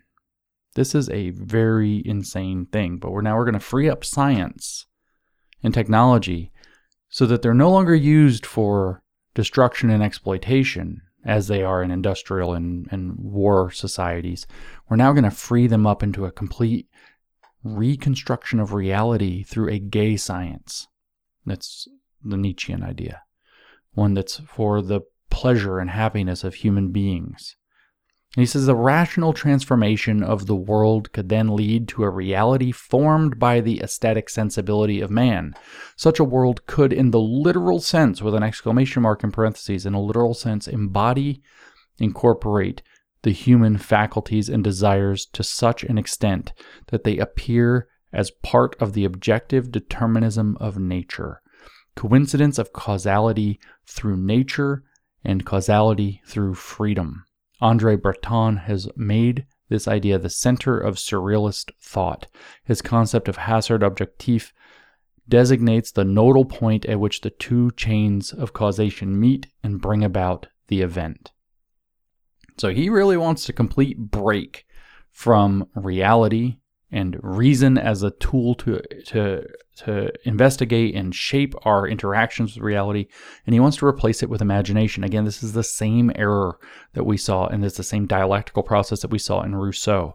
So, I give these guys a lot of shit for being Hegelian, but the Rousseau piece is not able to be ignored here. If you don't understand that this is so deeply rooted both in Rousseau and in Hegel's appreciation and love for some of what Rousseau is doing, then you can't really understand what these guys are looking for. And that's the mystical dream world that Rousseau was talking about, that launched Romanticism, that later collapsed because that was a stupid idea and became existentialism. And that's the misery that set the seeds when combined with these ideas and their failure for postmodernism. And you can start to see how these threads are starting to come together to create what became woke later, as they weave. The left keeps taking all of its bad ideas and weaving them together again, stitching them together into an increasingly grotesque Frankenstein monster of failed ideas. Well, Rousseau's vision of this kind of perfected world with, where we're elevating, where reason has failed and we're elevating emotion and our instinctual nature, and that's what's caused everything to fail. And then we're going to have this very kind of emotive, romantic world that sounds very fun and exciting. If we could just get to that, it would be perfect. That's where you end up with a disaster of the French Revolution. Romanticism is all dramatic and all of this. And then the next thing you know, everybody's in France sad. You get existentialism ruining everybody's life, and that's the context in which postmodernism arises and says, hey, look, the woke come along and they're like, postmodernism, nihilistic is great. Let's just weave that right back into all this crap, because we're not nihilistic if we envision a perfect world that we believe we can get to that doesn't actually account for the realities of man. We just have to change the realities of man. And in fact, if we can just change the realities of reality, and that's what we're looking for liberation from, and that's what liberationism is about here. And it latches on to real things, like that colonialism is crap and bad in many ways, not in all ways, and injures people and harms in many ways, but not in all ways, and is brutal and exploitative and often engages in things like slavery and sometimes genocide, and that's horrific. And there are lots of evil things associated and easily associated with colonialism, and then the people who are colonized might want liberation from those abuses. So it latches on to real things. But the liberation fronts were all communist fronts. So they want liberation from more than that. They want liberation from capitalism. They want liberation from so-called capitalist exploitation. They want liberation from reality. And that's what Marcuse's essay is about. The aesthetic universe, he writes, is the Lebenswelt on which the needs and faculties of freedom depend for their liberation. They cannot develop in an environment shaped by and for aggressive impulses, nor can they be envisaged as the mere effect of the new set of social institutions. They can emerge only in the collective practice of creating an environment, level by level, step by step, in the material and intellectual production, an environment in which the non-aggressive, erotic, receptive faculties of man, in harmony with the consciousness of freedom, strive for the pacification of man and nature. This is his vision for the reconstruction of society. Okay? We have to get rid of all of our aggressive impulses. They can't just come out of a new set of social institutions. We're seeing that now. The attempt is all taking over the institutions, and it's all miserable and it sucks. He's not wrong about that part. They can only emerge, he says, in the collective practice of creating an environment level by level, step by step, in the material and intellectual production. So we're going to change how we think about everything. This is where getting into the intellectual production, this is where taking over the universities became very relevant. And we're going to take them over and create an environment in which the non-aggressive, erotic, again, he wants to have orgies, receptive faculties of man, in harmony with the consciousness of freedom, strive for what? This is how we get to liberation. We have to strive for the pacification of man and nature. We have to nerf the world and all humans, and then we're going to be ready for liberation. That's when this new sensibility can open up. That's the only way that we can get to liberation from reality. We have to pacify man and nature first. In the reconstruction of society, he says, for the attainment of this goal, reality altogether would assume a capital F Neoplatonic form. He just says capital F form, expressive of the new goal. Reality altogether would assume a form expressive of the new goal. The essentially aesthetic quality of this capital F form would make it a work of art, but inasmuch as the capital F form is to emerge in the social processes of production, art would have changed its traditional locus and function in society. It would have become a productive force in the material as well as the cultural transformation. And as such a force, art would be an integral factor in shaping the quality and appearance of things, in shaping the reality, the way of life. Okay, so what we're looking at here is we're going to completely reconstitute reality. We have to completely change reality. Or in other words, we have to completely change how we perceive reality, because reality isn't going to bend. He might think we can reconstitute reality, but the only thing we can do is completely adopt a lens on reality that changes entirely. That's going to be achieved, he says, through art. And art is now going to change its entire purpose. It's now going to be productive in the material and cultural transformation. In other words, it's going to become propaganda. And as such force, art would be an integral factor, he says, in shaping the quality and the appearance of things, the lens, in shaping reality. The appearance of things, reality, the way of life. Appearance, reality. He's telling us that we're going to misperceive it. It's all about misperceiving reality and trying to force that to work. Reality is going to bat last, though. It's going to kill us just like it kills us every time we try this stuff. He doesn't get it. But of course, he thinks that we can reconstitute reality into a new Platonic form. If we just create the form, so Hegelian, just create the perfected idea of society, then the society will manifest that way. But if we go back to Hegel, how does it happen? Well, the state is the divine idea as it exists on earth. That's a direct quote from Hegel. The state is the divine idea as it's expressed on earth. So we just have to get the idea right and then empower the state to enforce the idea. Then we'll get there. And that's why these are horrific statist ideologies that turn into totalitarian nightmares that kill everybody. What does Marcuse say about it? Well, this would mean, he says, the Aufhebung of art. We have to do the dialectical process to art. We have to abolish, keep, and lift up and sublate art. End of the segregation of the aesthetic from the real, but also end of the commercial unification of business and beauty, exploitation and pleasure. Art would recapture some of its more primitive technical connotations as the art of preparing, cooking, cultivating, growing things, giving them a form which neither violates their matter nor the sensitivity, assent of capital F form as one of the necessities of being, universal beyond all subjective varieties of taste, affinity, etc. And people argue with me that this isn't Gnostic. I keep telling you guys, critical theory, the whole religion of critical theory, doesn't matter if it's critical race theory or whichever one, is a Gnostic, Hermetic religion. It is Hermetic in at least two regards, one of which is that it believes that the divine comes to understand itself through an other that it is in dialectical relationship with until it finally realizes itself. So God becomes God by realizing itself through that which it creates, which is not God, until it finally realizes through the complete abolition of all contradictions that which it created is in fact itself, just a manifestation of itself, at which point the absolute realizes itself and the utopia arrives because the ideas are perfect. The absolute is now complete and everything is the absolute, and because it is the absolute, it is perfect. It is no longer subjective nor objective. It is now perfectly unified through dialectical Aufhebung. Okay? So it's hermetic in that regard. It's also, that's a definition of hermetic, by the way, is that God comes to know himself through a created other that's separate from himself. It's also, this dialectical process is a form of alchemy. I talked about this in the long podcast I did about Hegel. It's a form of alchemy that we're going to transform society to a perfected state. The seed of the perfected society is going to grow out of it. And as we know with these guys, the Aufhebung process is a process of negative thinking. We're going to apply the negation. We're going to take the abstract and hit it with its negative. And that's going to somehow keep but lift up and abolish all at the same time. And somehow by keeping and abolishing and lifting up, we're going to reach a higher level of understanding that's better, a more perfected idea.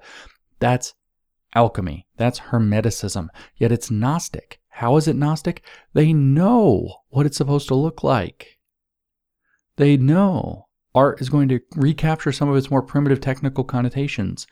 The art of preparing, cooking, cultivating, growing things, giving them a form which neither violates their matter nor the sensitivity. Ascent of the, in Heroes of Neoplatonism, form, capital F form, as one of the necessities of being, universal beyond all subjective varieties of taste, affinity, etc., which they alone know because they have special knowledge, because they see what no one else can see, because they have raised a critical consciousness, a radical revolutionary consciousness. But that critical consciousness is at the very center of it is a Gnosticism.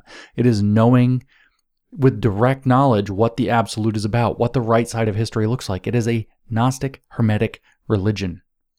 And it needs to be, I should say, understood as a religion. And it's very clear here that that's what he's talking about. Because if it's a religion, it has no place in our public life. And that's exactly the error that we've been allowing for probably close to 100 years, but certainly for over 50 years. And it's about to destroy our Western civilizations because secularism should apply to this and it doesn't.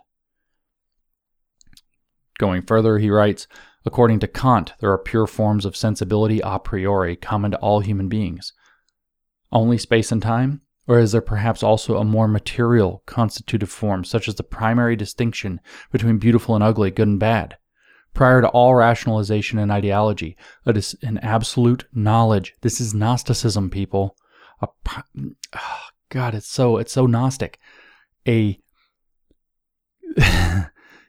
did it go? A more material. Is there perhaps also a more material constitutive form, which will be known through critical theory, through critical consciousness, such as the primary distinction between beautiful and ugly, good and bad, prior to all rationalization and ideology, a distinction made by the senses, productive in their receptivity, distinguishing that which violates sensibility from that which gratifies it, in which case the vast varieties of taste, affinity, predilection would be the differentiation of an original basic form of sensibility, sense experience, on which modeling, restraining, and repressive forces would operate in accord with the respective individual and social situation. So what he's saying is that there is a perfect form. There's a perfect understanding, an absolute knowledge of ugly, good, bad that precedes all ideology, all rationalization, all sensibility grafted onto the world, that precedes and is beyond all varieties of taste, affinity, and predilection. It's beyond all differentiation. It is an original basic form of sensibility, sense experience. And then that absolute knowledge, which critical theory is supposed to give you access to as a critical consciousness that he believes he has access to, that's Gnostic knowledge. That's Gnosticism. And he says that what's causing the problem is modeling, restraining, and repressive forces that operate on that to create the respective individual and social situations. This is a Gnostic Hermetic religion, and it's absolutely clear in this paragraph. The new sensibility and the new consciousness, that's Gnosticism, which are to project and guide such reconstruction, that's Hermeticism. Demand a new language to define and communicate the new values. Language in the wider sense, which includes words, images, gestures, tones. So he's now calling for the creation of a new language. The abuse of language to have an abuse of power.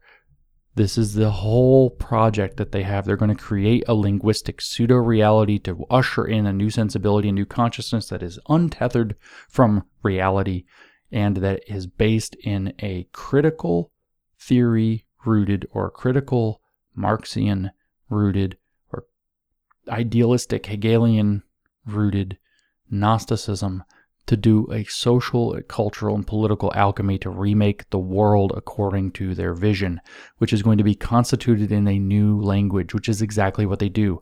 They use our vocabulary, but they don't use our dictionary. They have a new language. He says that it has been said that the degree to which a revolution is developing qualitatively different social... Did I miss a word? It has been said that the degree to which a revolution is developing qualitatively different social conditions and relationships may perhaps be indicated by the development of a different language. The rupture with the continuum of domination must also be a rupture with the vocabulary of domination. The surrealist thesis, according to which the poet is the total nonconformist, finds in the poetic language the semantic elements of the revolution. And then he quotes in French, which I believe I have here, according to Google Translate, because the poet can no longer be recognized as such if he is not opposed by a total nonconformism to the world in which he lives. It stands up against all, including the revolutionaries who, placing themselves on the ground of the only policy arbitrarily isolated from the ensemble of the cultural movement, advocate the submission of culture to the accomplishment of the social revolution. Now, I'm sure that didn't translate perfectly, but what we do have here is this idea that the culture has to submit to the revolution, and that is the only way in which the poet, he says, can be recognized as such, because he has to be nonconformist. And so that's the spirit in which Marcuse's idea of a revolution is going to come about through this language. The surrealist thesis, he writes, does not abandon the materialistic premises, but it protests against the isolation of the material from the cultural development, which leads to a submission of the latter to the former, and thus to a reduction, if not denial, of the libertarian possibilities of the revolution. So the surrealist thesis, this is a complicated sentence, does not abandon the materialistic premises, but it protests, he says, against the isolation of the material from the cultural. And that leads, he says, in turn to a submission of the cultural to the material, and thus to a reduction, if not denial, of all libertarian possibilities of the revolution. So the revolution is now going to be constrained. It's not going to have total liberatory potential. Is going to be constrained by, material and cultural demands. But in fact, he says that the culture is having to submit to material. And so again, we're going to rail against reality to get a proper libertarian or freedom revolution that he's talking about. So he says, prior to their incorporation into the material development, these possibilities are surrealistic. They belong to the poetic imagination formed and expressed in the poetic language. It cannot be an instrumentalist language, not an instrument of revolution. So it seems that the poems and the songs of protest and liberation are always too late or too early, memory or dream. Their time is not the present. They preserve their truth and their hope and their refusal of the actual. The distance between the universe of poetry and that of politics is so great. The mediations which validate the poetic truth and the rationality of imagination are so complex that any shortcut between the two realities seems fatal to poetry. There is no way in which we can envisage a historical change in the relation between the cultural and the revolutionary movement which could bridge the gap between the everyday and the poetic language and abrogate the dominance of the former. The latter seems to draw all its power and all its truth from its otherness, its transcendence. So he's going on about the idea that he was talking about earlier, that the poetic and the instrumental have to be made into one thing. We have to combine basically the artistic and the scientific into a single thing.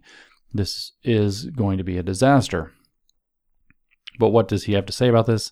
And yet the radical denial of the establishment and the communication of the new consciousness depend more and more fatefully on a language of their own, as all communication is monopolized and validated by the one-dimensional society. So there's a nod toward his one-dimensional man thesis which doesn't take in, the claim is basically that we have an instrumental logic that doesn't take into account critical logic or critical theory.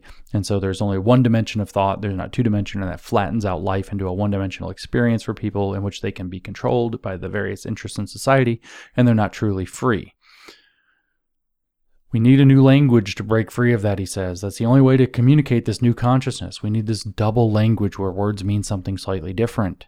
Because otherwise the words mean domination things, and they're going to reproduce domination. That's his argument. This is what they're trying to do. It's going to not work. It's going to be the catastrophe. Of course it will. To be sure, he writes, the language of denial has in its material always been the same as the language of affirmation. The linguistic continuity reasserted itself after every revolution. See, so that's what I'm saying.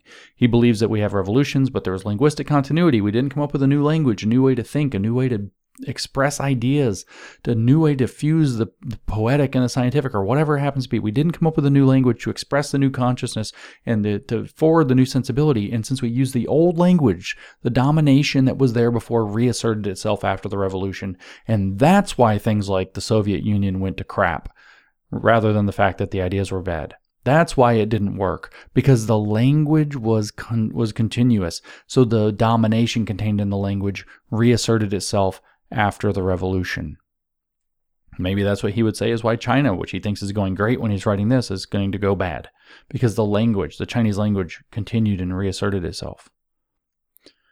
Perhaps necessarily so, he says, because through all revolutions, the continuity of domination has been sustained.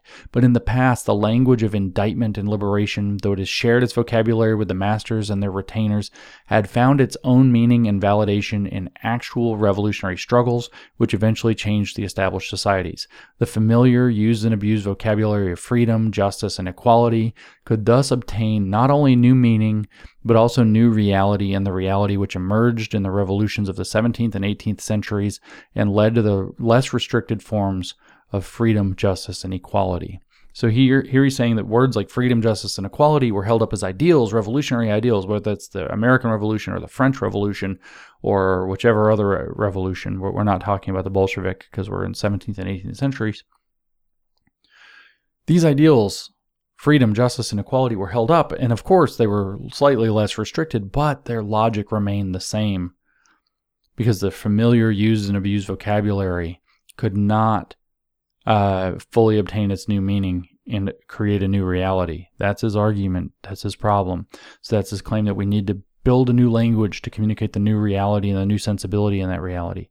Interestingly, we see kind of the same thing in Derek Bell's analysis of Brown versus Board of Education, for example, and the Civil Rights Movement, is that the logic and the language used by whites essentially was able to disenfranchise blacks, to take the liberatory energy of the Civil Rights Movement and turn it back and slowly start. So at the beginning, you have all these great heady revolutionary advances, and the next thing you know, the conservatives start backing away from them, backing them down.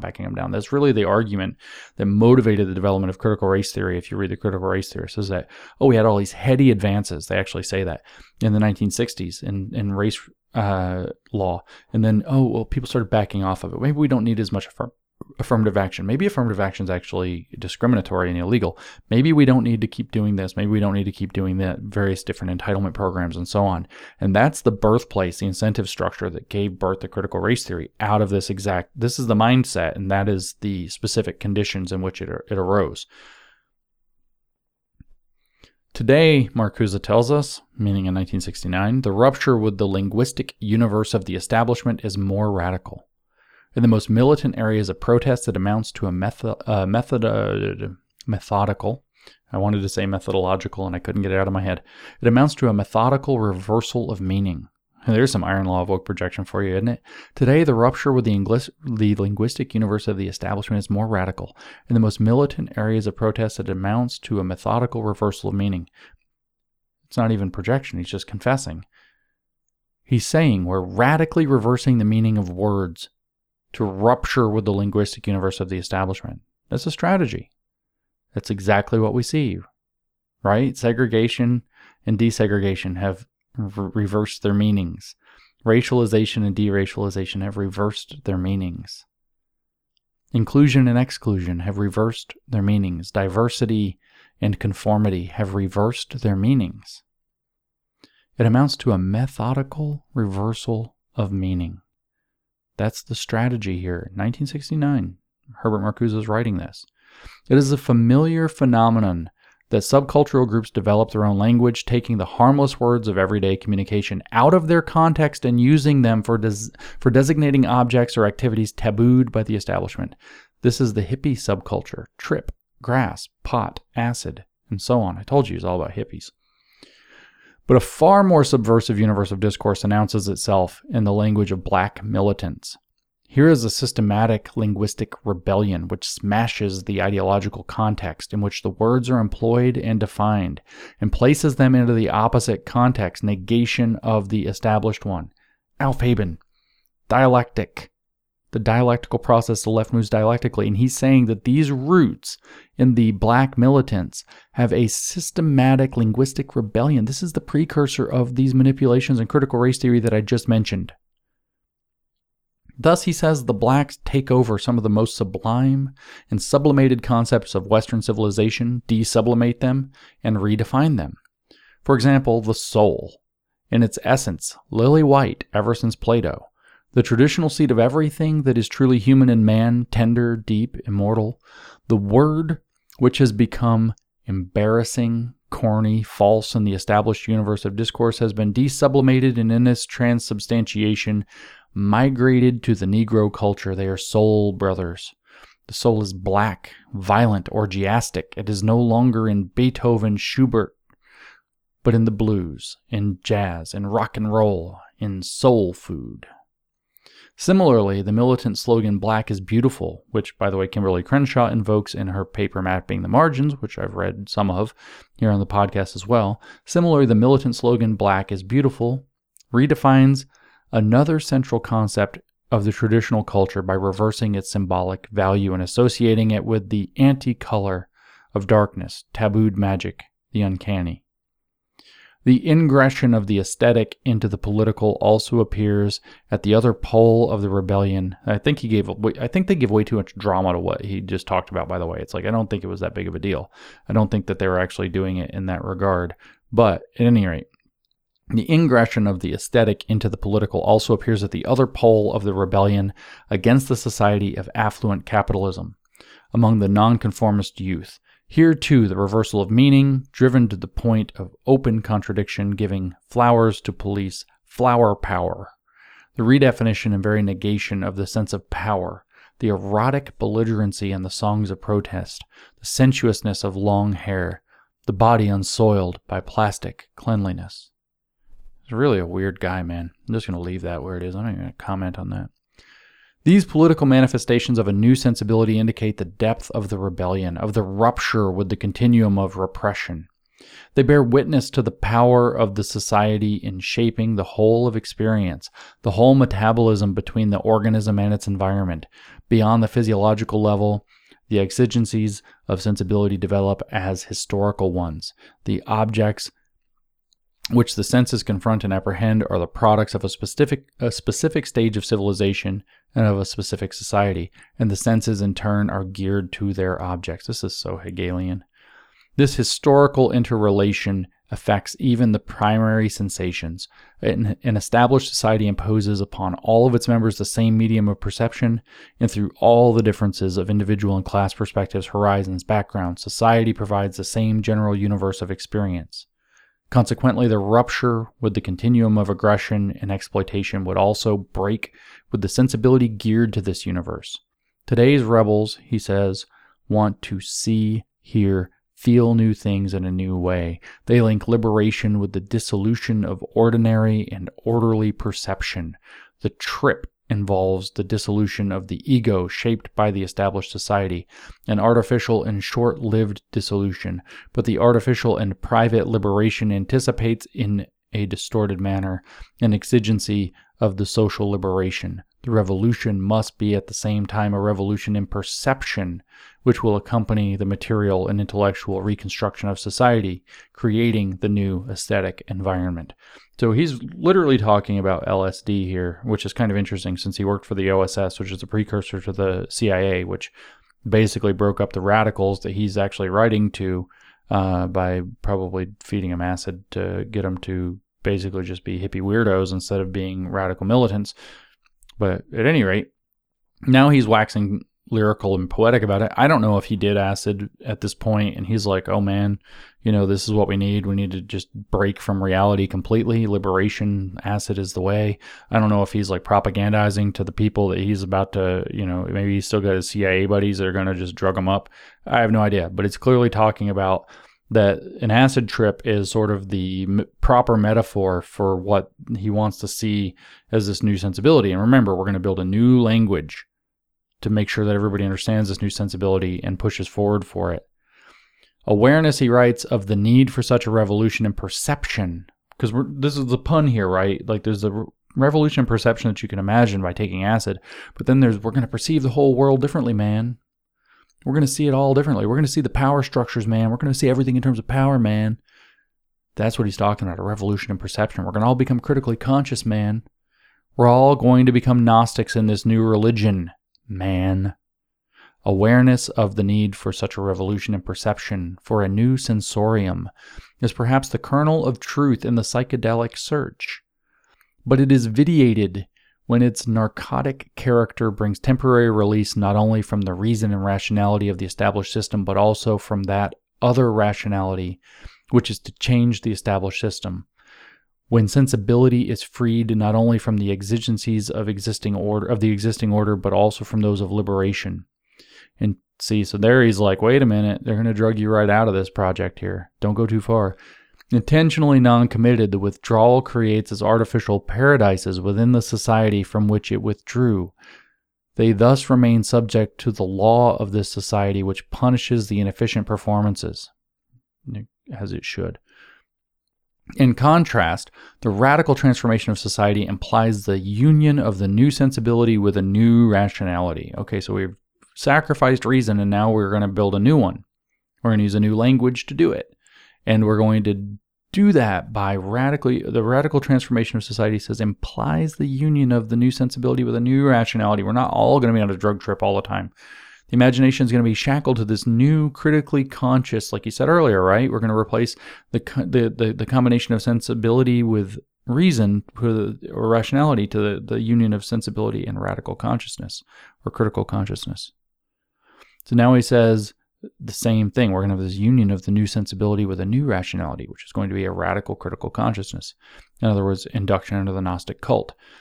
The imagination becomes productive if it becomes the mediator between sensibility on the one hand and theoretical as well as practical reason on the other, and in this harmony of faculties in which Kant saw the token of freedom, guides the reconstruction of society. Such a union has been the distinguishing feature of art, but its realization has been stopped at the point at which it would have become incompatible with the basic institutions and social relationships. So it's art, man. Art sets you free, but they limit art. They limit it to what's going to keep us in the system.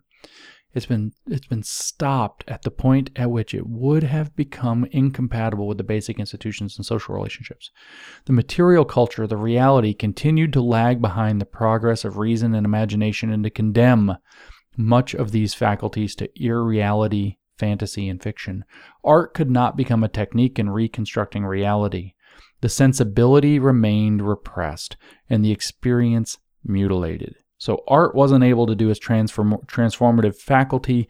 It couldn't change the society. It couldn't transform us because it was being repressed. Sensibility remained repressed, I should say, because we don't have our new sensibility yet. And so the experience people had was being mutilated by the idea of sensibility, which was the old sensibility, not the new liberated sensibility that denies and is going to remake reality according to a Platonic form. In other words, it's going to be some kind of communist vision that's Gnostically determined as a complete and direct understanding of the absolute that they believe that they have through critical consciousness, because it's a Gnostic religion that they're going to achieve through hermetic alchemical means. Anyway, they affect, he says, the affirmative character of art, by virtue of which art has the power of reconciliation with the status quo, and the degree of sublimation which militated against the realization of the truth of the cognitive force of art. The protest against these features of art spreads through the entire universe of art prior to the First World War and continues with increased intensity. It gives voice and image to the negative power of art and to the tendencies toward a desublimation of culture. The emergence of a contemporary art, I shall use art throughout, as including the visual arts as well as literature and music, means more than the traditional replacement of one style by another. Non-objective, abstract painting and sculpture, stream of consciousness and formalist literature, 12-tone composition, blues and jazz. These are not merely new modes of perception reorienting and intensifying the old ones, they rather dissolve the very structure of perception in order to make room. For what? The new object of art is not yet given, but the familiar object has become impossible, false. From illusion, imitation, harmony to reality, but the reality is not yet given. It is not the one which the object of realism. So he's wanting to break away again from realism here in art. So now we're going to go into postmodern type art. We're going to go into surrealism. We're going to go into, jazz, etc. We're going to break away from this previous modernistic, realistic view of the world that's being transmitted by art. We're going to go into the weird, to the trippy, the nonconformist, etc. That's what's got to happen. But we don't know. He says it's not yet given what the new object is, but it's not going to be realism. It's not going to be real. It's going to be hyper real if we were going to skip forward a decade and a half to Baudrillard. It's not going to be real. It's going to have to be hyper real to skip forward to Baudrillard, writing in the 1980s. Reality, he says, has to be discovered and projected. The senses must learn not to see things anymore in the medium of that law and order which has formed them. The bad functionalism which organizes our sensibility must be smashed. We've got to get out of reality, guys. Then we'll be liberated. From the beginning, he says, the new art insists on its radical autonomy in tension or conflict with the development of the Bolshevik Revolution and the revolutionary movements activated by it. The new art insists on its radical autonomy in tension or conflict with the development of the Bolshevik Revolution and the revolutionary movements activated by it. Art remains alien to the revolutionary praxis by virtue of the artist's commitment to capital F form. Capital F form is art's own reality. As Disachi I can't do German, the Russian formalist B. Eichenbaum insists, and we have this Russian formalist writing, it appears in French, the notion of form has acquired a new meaning. This is going to Google Translate.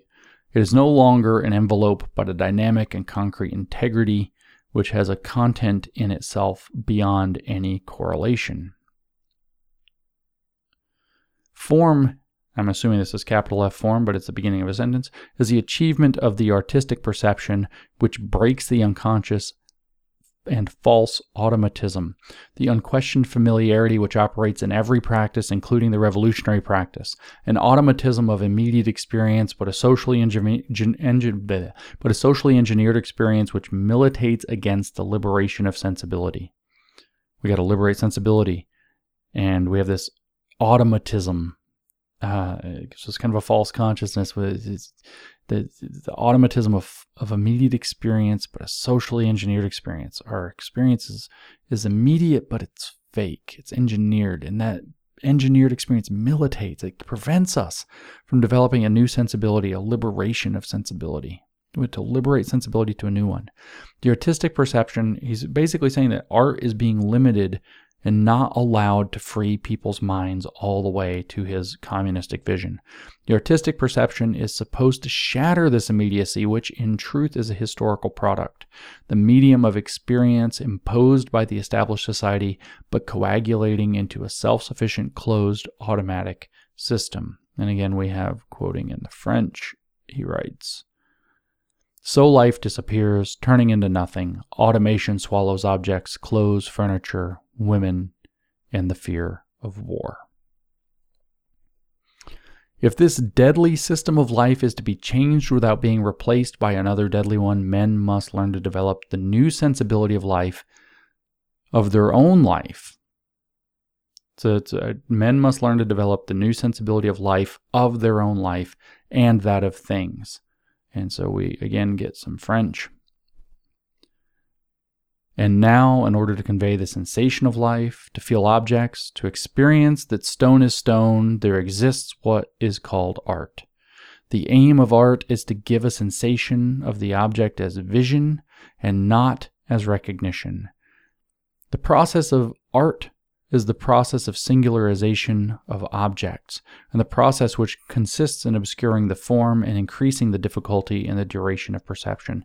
The act of perception in art is an end in itself and must be extended. Art is a means of experiencing the becoming of the object.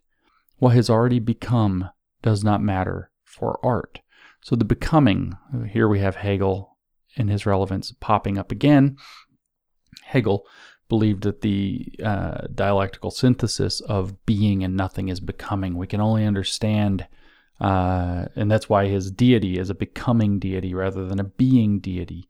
It is one that becomes through the dialectical process. That is, in other words, it is a hermetic deity.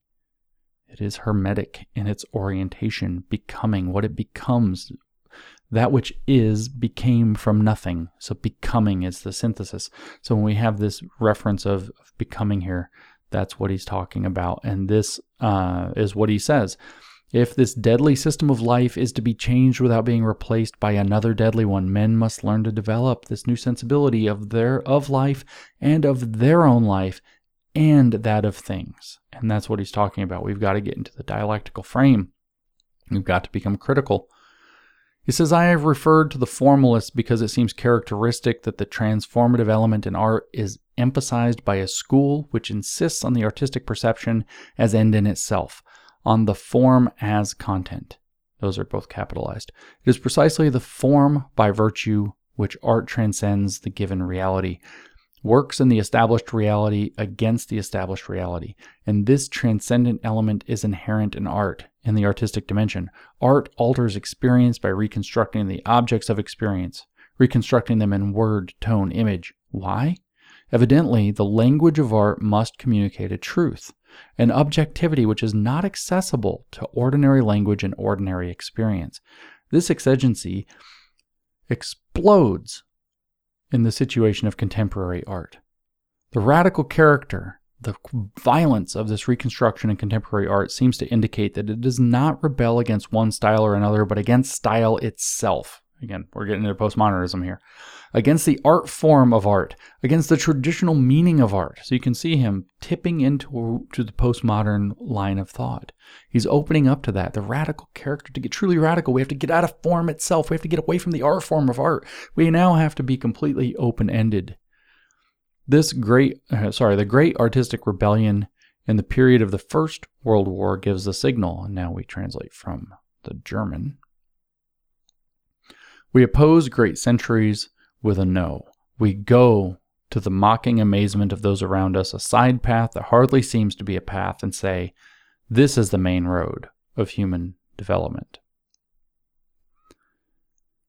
The fight is against this is in German, so let me get this. I don't have that one translated. Never mind. The fight is against the illusionistic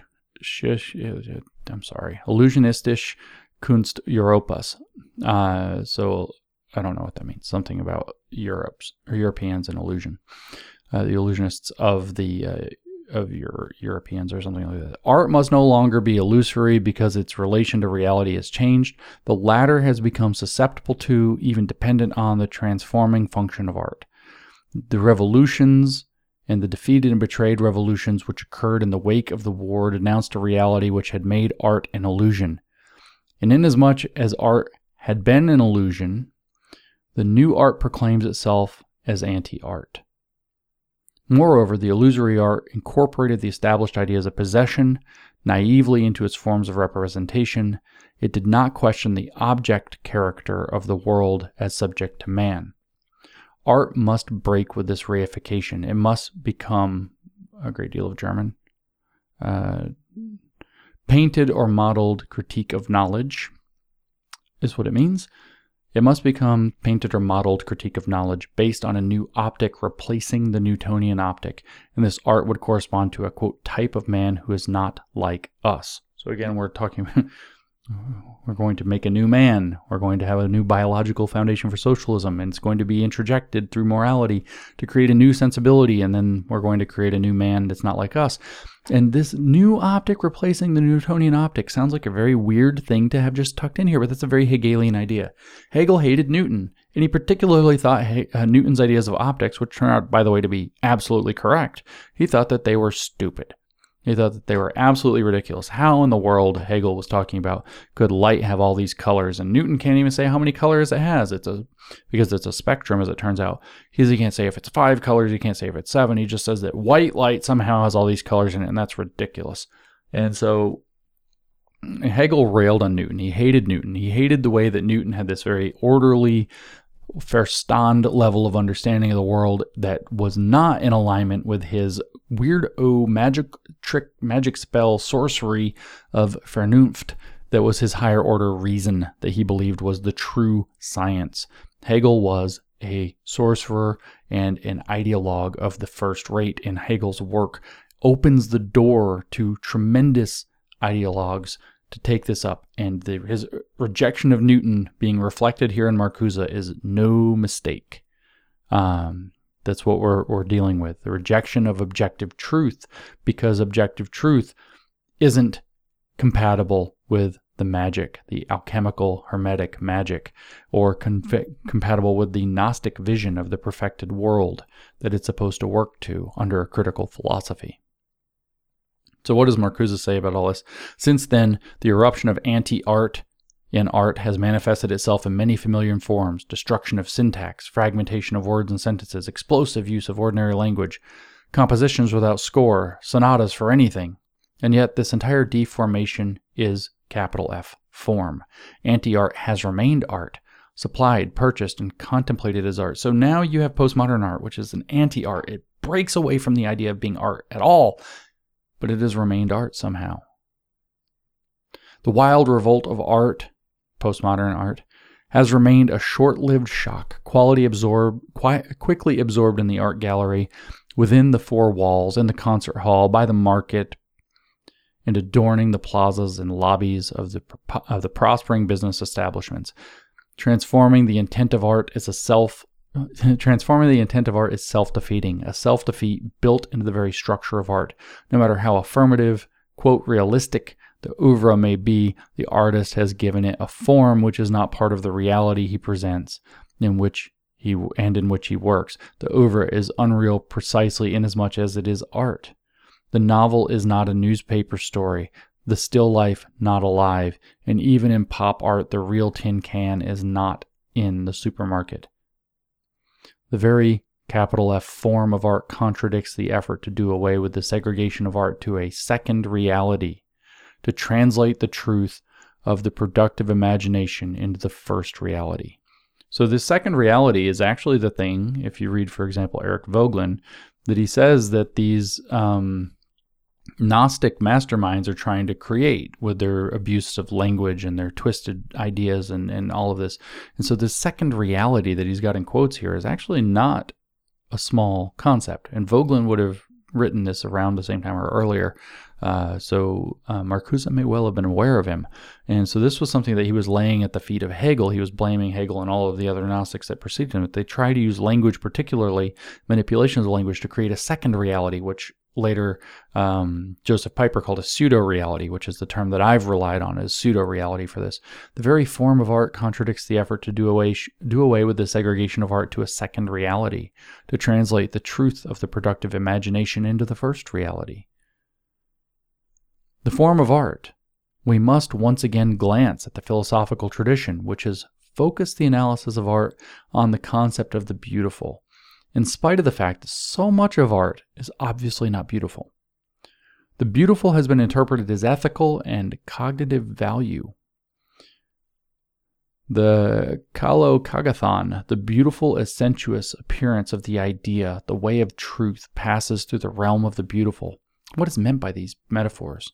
The root of the aesthetic is in sensibility. So he's going to go back to sensibility, and basically this entire section is a critique of the old sensibility, which he says is repressive, versus the new sensibility, which will be liberatory. It's going to bring us to a hippie commune, liberated socialism that doesn't have any bureaucracies.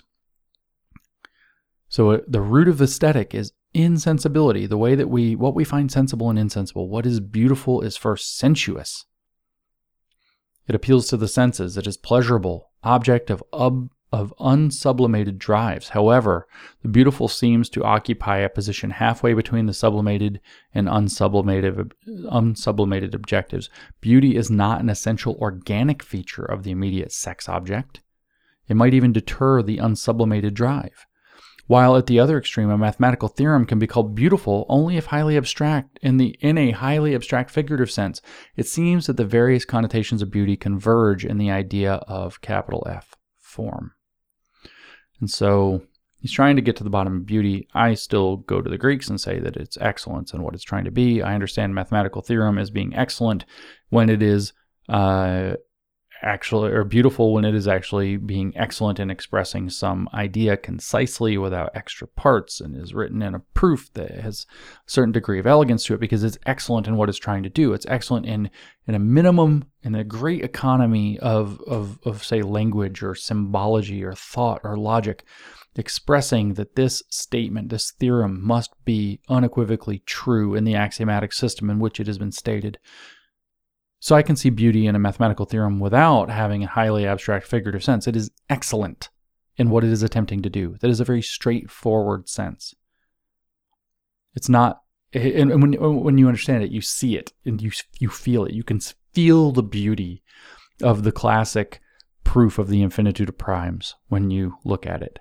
You can feel it once you understand what you're looking at and how clever and how economical and how just profoundly insightful that it happens to be in terms of how it gets you to think about the idea and the logic. So he seems confused about beauty. In the aesthetic capital F form, he says, the content matter is assembled, defined, and arranged to obtain a condition in which the immediate unmastered forces of the matter, of the material, are mastered, ordered. Form is the negation, the mastery of disorder, violence, suffering, even when it presents disorder, violence, suffering. Form is the negation. So he says, even when you have terrible things like disorder, violence, and suffering, form is their negation, the mastery over disorder, violence, and suffering. So order is the mastery of disorder, and we like that. Derp. This triumph of art is achieved by subjecting the content to the aesthetic order, which is autonomous in its exigencies. The work of art sets its own limits and ends.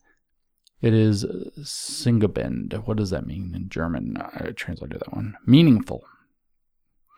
It is meaningful in relating the elements to each other according to its own law, the form of the tragedy, novel, sonata, picture. Yeah, well, exactly. You are right now. Now you're getting, it's meaningful in that it is excellent in what it's trying to be. Yes, that's how we understand beauty. That's what we understand beauty to be as human beings, as opposed to as liberated weirdos. The content, he says, is thereby transformed. It obtains a meaning sense which transcends the elements of the content.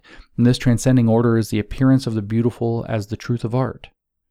The way in which the tragedy narrates the fate of Oedipus in the city, in which it orders the sequence of events, gives word to the unsaid and to the unspeakable.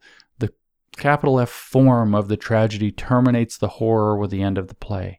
It brings the destruction to a standstill. It makes the blind seeing, the intolerable tolerable and understandable. It subordinates the wrong, the contingent, the evil to poetic justice. The phrase is indicative of the internal ambivalence of art, to indict that which is and to cancel the indictment in the aesthetic form, redeeming the suffering, the crime. This redeeming, reconciling power seems inherent in art by virtue of its being art, by virtue of its form-giving power. And this is interesting here, just to kind of go off to the side. This is why I've always said that Black Mirror is a postmodern show. I've actually gotten a gigantic fight with somebody about this one time. And it's because the Black Mirror very rarely resolves the plot in a satisfactory way. You don't get that emotional release that you normally get watching it. It leaves you in this like open-ended, uncomfortable, dissatisfied lurch.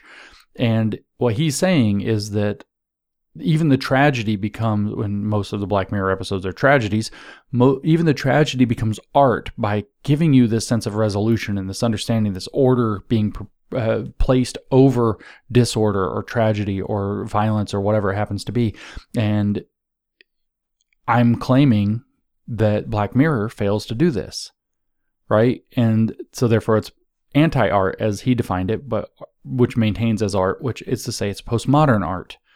When he has cancel here, I do have to wonder if cancel is Aufheben in his mind in German.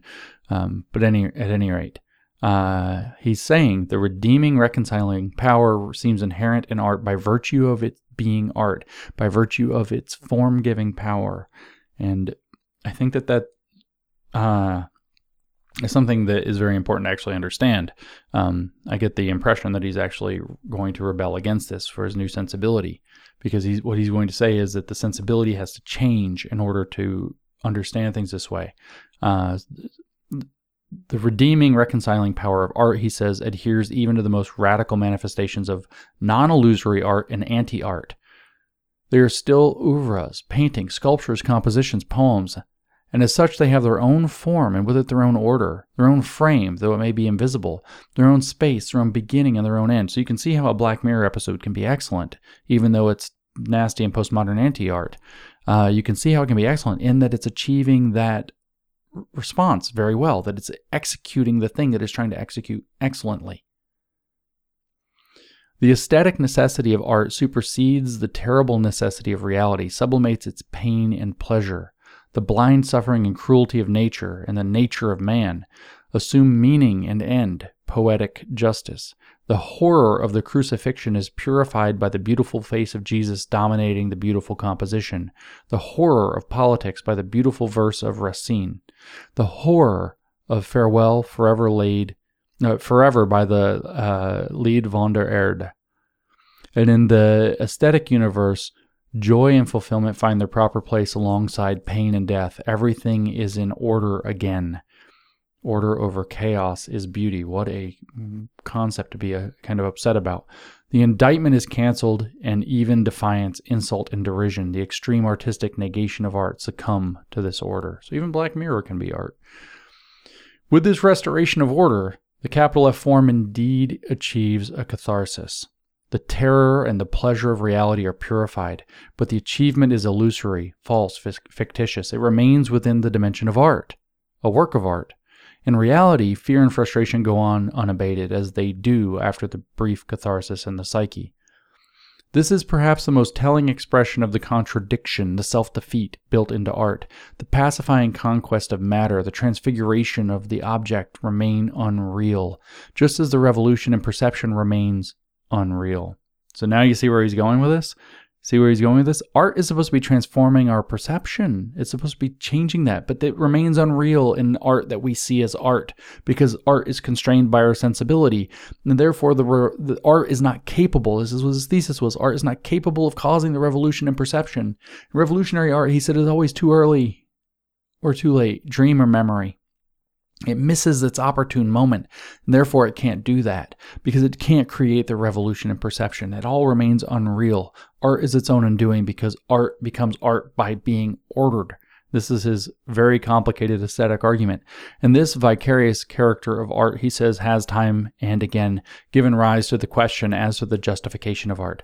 Was the Parthenon worth the sufferings of a single slave? Is it possible to write poetry after Auschwitz?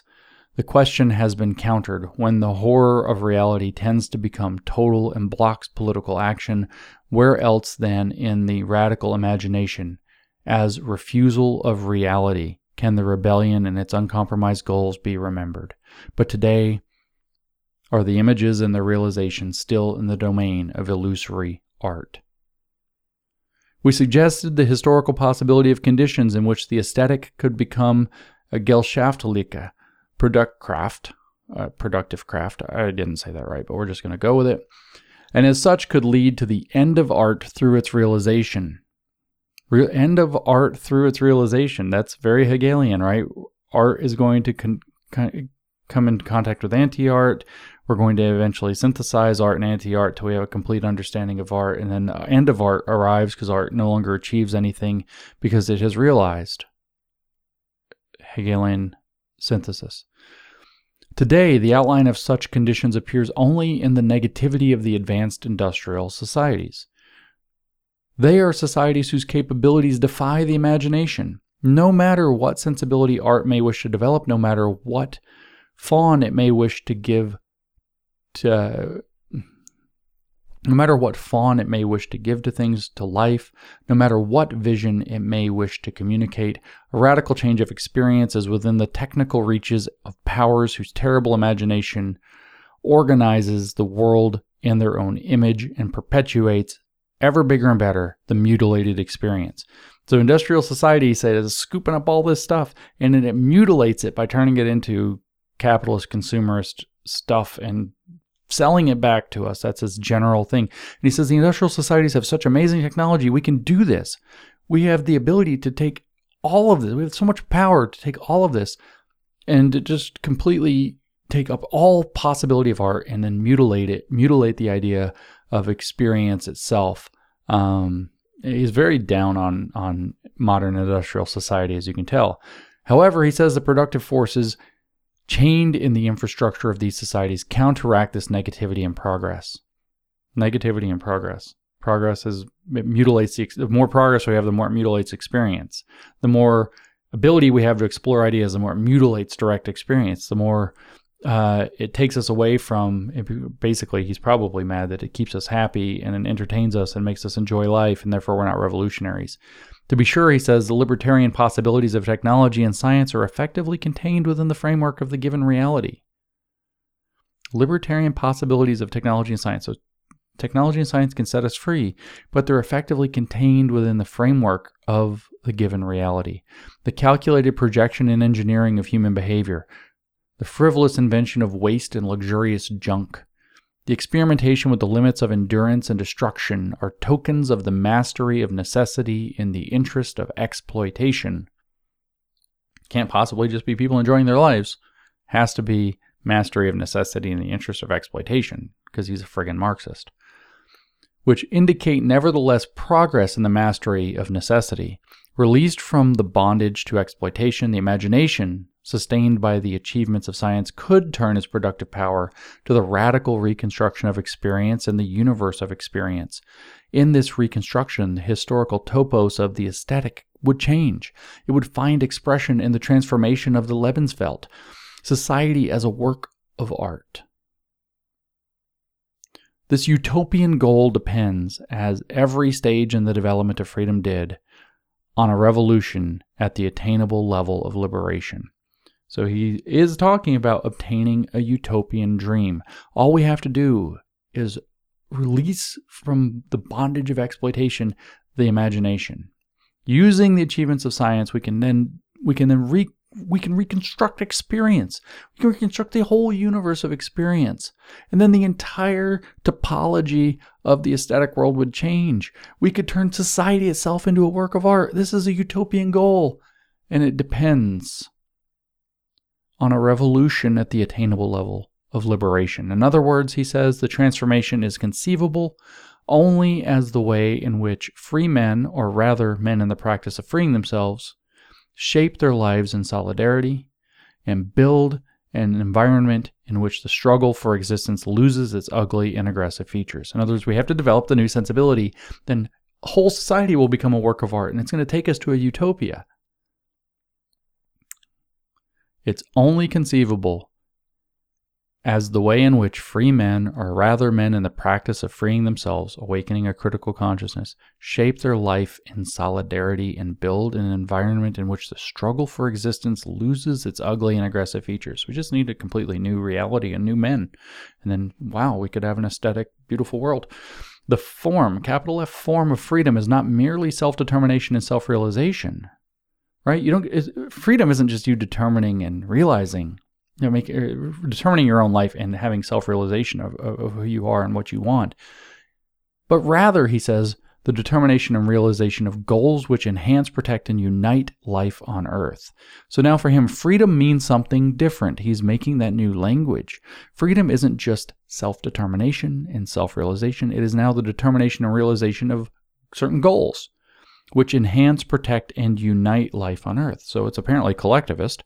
And this autonomy would find expression. So collectivism is autonomy, and this autonomy would find expression not only in the mode of production and production relations, so classical vulgar Marxism, but also in the individual relations among men. So now we're going to go a step further from Marxism. We're now going to talk about culture and interpersonal relationships on top of production and production relations. So he's going beyond Marxism into a deeper neo-Marxism where we have to not just look at production as the Marxists would, but we also have to look at the individual relations among men in their language and in their silence, in their gestures and their looks, in their sensitivity and their love and hate. The beautiful would be an essential quality of their freedom. So we have to change how we relate to one another. We have to use different language. We have to know when to be silent differently. We have to know what is appropriate, when to speak and when to be silent. And the critical theorists will tell us about this. They're going to compel our speech and they're going to compel our silence and our gestures and our looks. You don't want to have that male gaze at the female form. You don't want to accidentally manspread or something. You don't want to offer to help somebody open a door. The feminists, you don't want to open a door for them with your gesture of chivalry or kindness because she's a strong, independent woman, don't need no man. We have to love and hate the things that the critical theorists tell us. Then the beautiful world would be an essential quality of our freedom. But today's rebels against the established culture also rebel against the beautiful in this culture. Don't they ever? Against its all too sublimated, segregated, orderly, harmonizing forms. Oh, so they're good to do that. Today's rebels against the established culture also rebel against the beautiful in this culture because the culture is bad, according to Marcuse. Again, why is it bad? Because all of its stuff, its forms, are all too sublimated, segregated, orderly, and harmonizing. Their libertarian aspirations appear as the negation of the traditional culture, a methodical desublimation. Their libertarian aspirations, we're going to say liberatory aspirations, appear as the negation of the traditional culture, Aufheben der Kultur, the project of the communist revolutionary who helped form the Frankfurt School in the late 19-teens and early 1920s, George Lukács. Aufheben der Kultur. He says it right there. Their aspirations appear as the negation, Aufheben, of the traditional culture, der Kultur. Aufheben der Kultur. Abolish, negate the culture. As a methodical desublimation. Perhaps its strongest impetus comes from social groups which have thus far remained outside the entire realm of the higher culture, outside its affirmative, sublimating, and justifying magic. Human beings who have lived in the shadow of this culture, the victims of the power structure, which has been the basis of this culture. You can hear him like whispering like freaking evil here, right? Maybe its strongest impetus, the strongest rebellion, the people who are going to turn over the culture the most are the losers. The people who have remained outside of the entire realm of the higher culture. Human beings who live in the shadow of this culture. Victims of the power structure, which has been the basis of this culture. The whole culture is based on a power structure that excludes certain people and victimizes them. Maybe those people have the strongest impotence to rebellion, to creating a new culture. And they now oppose, he says, to the music of the spheres, which was the most sublime achievement of this culture, their own music. With all the defiance and the hatred and the joy of rebellious victims. Is he talking about the origins of rap? They now oppose to the music of the spheres, which was the most sublime achievement of this culture, their own music, with all the defiance and the hatred and the joy of rebellious victims, defining their own humanity against the definitions of the masters. Hegel's master-slave dialectic. Hello. The black music invading the white culture. He was talking about rap. Maybe it's a little early in the 60s. Black music invading the white culture is the terrifying realization of O Fremde nicht diese Tone. German. Oh friends, not these tones. Okie dokie.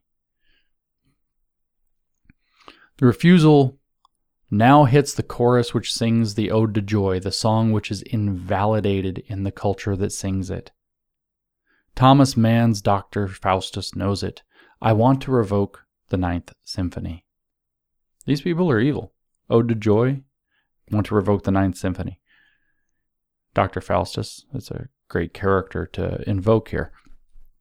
And the subversive, dissonant crying and shouting rhythm born in the dark continent and in the deep south of slavery and deprivation. The oppressed revoke the Ninth Symphony and give art a desublimated, sensuous form of frightening immediacy, moving, electrifying the body, and the soul materialized in the body. Black music is originally music of the oppressed, illuminating the extent to which the higher culture and its sublime sublimations, its beauty, have been class-based. The affinity between black music and its avant-gardistic white development, that'd be Eminem, and the political rebellion, it's really Elvis Presley or something, and the political rebellion against the affluent society bears witness to the increasing desublimation of culture, which is exactly why you watch all of these fellas, these black gentlemen on the YouTube doing their reaction videos, listening to Beethoven's, say, Ninth Symphony for the first time and crying their eyes out at the beauty. That's why, right? Thanks, Marcuse. Thanks, Marcuse. I do like your description, though, of the dark continent, deep south music that revokes the Ninth Symphony and gives art a desublimated, sensuous form of frightening immediacy, moving, electrifying the body and the soul materializing the body. So I guess he liked rock and roll.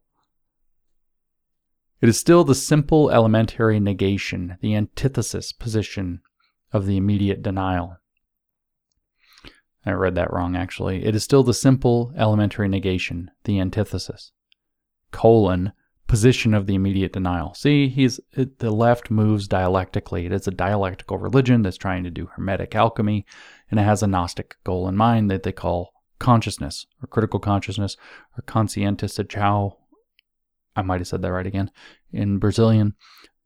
That's what they're talking about. It is a Hermetic Gnostic faith rooted in primarily Hegel in his mystical meanderings.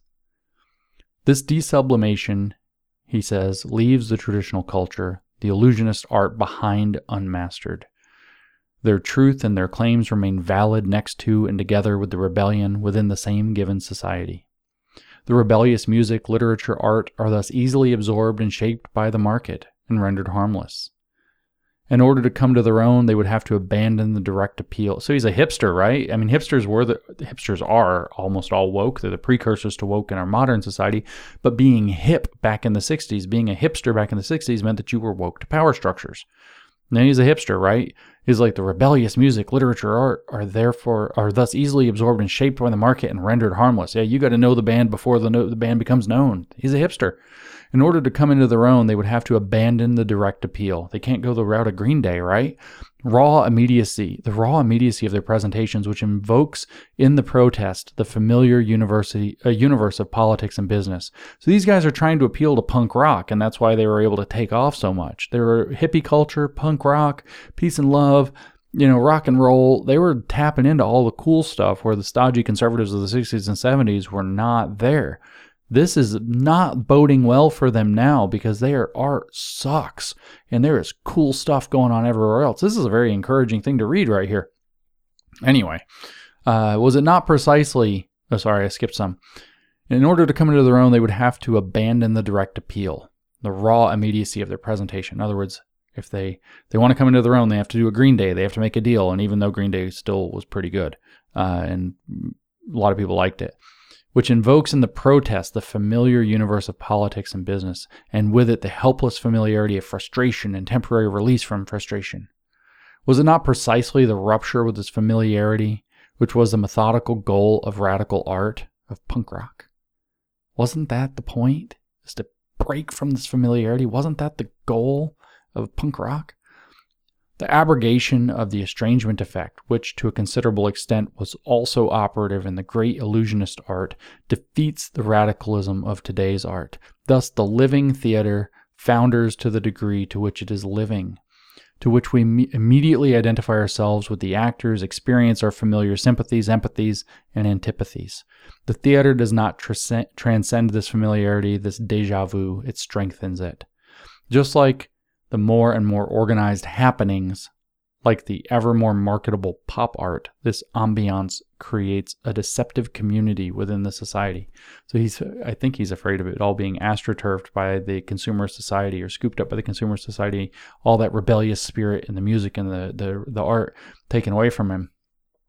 And isn't that, if woke was a counterculture, isn't that what's happened now? Now that like every company, like Disney woke, like it's just wrecked.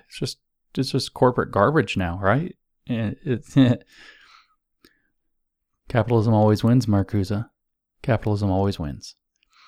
The conquest of this immediate familiarity, the mediations, which would make the many forms of rebellious art a liberating force on the societal scale, that is to say, a subverting force, are yet to be attained. They would reside in the modes of work and pleasure, of thought and behavior, in a technology and in a natural environment which express the aesthetic ethos of socialism. Oh, okay. Yeah. Yeah, okay. All this crap about punk rock and all that, no, it's not the real thing unless it's going to express the aesthetic ethos of socialism. Yeah, because that's great. Then he says art may have lost its privileged and segregated dominion over the imagination, the beautiful, the dream. This may be the future, but the future ingresses into the present. In its negativity, the desublimating art and anti-art of today anticipate a stage where society's capacity to produce may be akin to the creative capacity of art and the construction of the world of art akin to the reconstruction of the real world. So maybe this is Baudrillard's hyperreality being predicted. Union of liberating art and liberating technology. That's what he sees. That's what he's calling for. By virtue of this anticipation, the disorderly, uncivil, farcical, artistic desublimation of culture constitutes an essential element of radical politics, of the subverting forces in transition, which is also the title of the next section, which is the end of section 2, A New Sensibility. The next section is section 3, Subverting Forces in Transition. It's actually pretty mental. I'm looking forward to reading this for you. So kind of a quick summary. The first section of this essay, A Biological Foundation for Socialism, makes the awkward case that we have to change man if we want liberation, which is liberated socialism, which is a form of communism, but no bureaucracy, so it'll be great this time, it'll work, and it'll be kind of like a hippie commune, and everybody's going to have fun, and there's going to be cool art, and we're going to have very erotic play, and everything's going to be very sensual, and blah, blah, blah. We just have to change man biologically to get there. We have to change the level of his needs. We have to make him psychologically different than he is. That's what he really means by that. And then when he becomes basically mentally ill in the right way, then we can utilize him to have a revolutionary force. And then that's going to allow us to cultivate a new sensibility where the old ways, man, they're out, man. I don't need any of that, man. We're going to have a new sensibility, man. And that new sensibility has to look towards socialism or it's going to be garbage and it's not going to work. And that's why we have to use it to create the new sensibility of a new rational socialist world that we're all going to go into. We're going to actually create a new rationality out of critical consciousness. That's one of the things that he argues. And that the reason is we need a new sensibility is because art and aesthetic and everything that moves the human spirit is all constrained by the existing sensibility. So we need a new sensibility if we're going to be liberated. And that new sensibility has to be socialistic in nature. So we have to change man psychologically or biologically in order to be accepting of liberation. And then we have to inculcate him with a new sensibility, a new socialist sensibility of life. This is how life really should look. This is what life should feel like. Now, the scary part is if you talk to the young people who all seem to, not all, but a lot of them, a scary number of them seem to be very positive towards socialism, even though it's democratic socialism or outright communism. They think it's going to be this wonderful thing. They have been indoctrinated and programmed with this new sensibility that Marcuse is talking about. This isn't just like, what a nut job. This is actually something that has been, since 1969 when he wrote it, systematically employed by the intelligentsia in the universities and by the counterculture activists that he tied in with. So this is, like, when you see like the burgeoning amount of young people who are into socialism, this is why. his idea that was central to the New Left activism, whether it's through hippies, whether it's through counterculture, kind of punk rock kind of stuff, was to invoke a new sensibility geared toward the positivity of socialism. Now, of course, we could talk about the redwashing of education and how that played an important and key role, but this was what he was talking about. This is one of the, again, a very influential essay written in the 1960s by one of the most influential leftist thinkers, the father of the New Left, Herbert Marcuse, an essay on liberation from 1969. And you can see the echoes, you can see the impact that this has had. I've said before that we were living in the logic of repressive tolerance, but we very much live in the logic, or we very much live in the world that Herbert Marcuse envisioned, because we were not courageous enough, and we were not strong enough, we were not sensible enough, and I will say that with absolute and firm conviction, that we were not sensible enough to stand up against this stupid leftist garbage when we should have been. This should have been rooted out in the 70s. It should have been absolutely dead by the 80s, but we've allowed it to grow and to fester. It had a burst in the 90s where it almost took over again. It got stamped back a bit, and now it is running amok and recreating the awful conditions of the late 1960s going into the early 1970s. And we should expect that. And it's also being used as the tool to usher in some new sensibility world order with a great reset or whatever. So this is a very concerning set of developments. But I'm proud and happy to present to you now, finally, the second section of Herbert Marcuse's essay on liberation, a new sensibility for socialism, of course. Thanks for listening. We'll catch you with part 3 soon.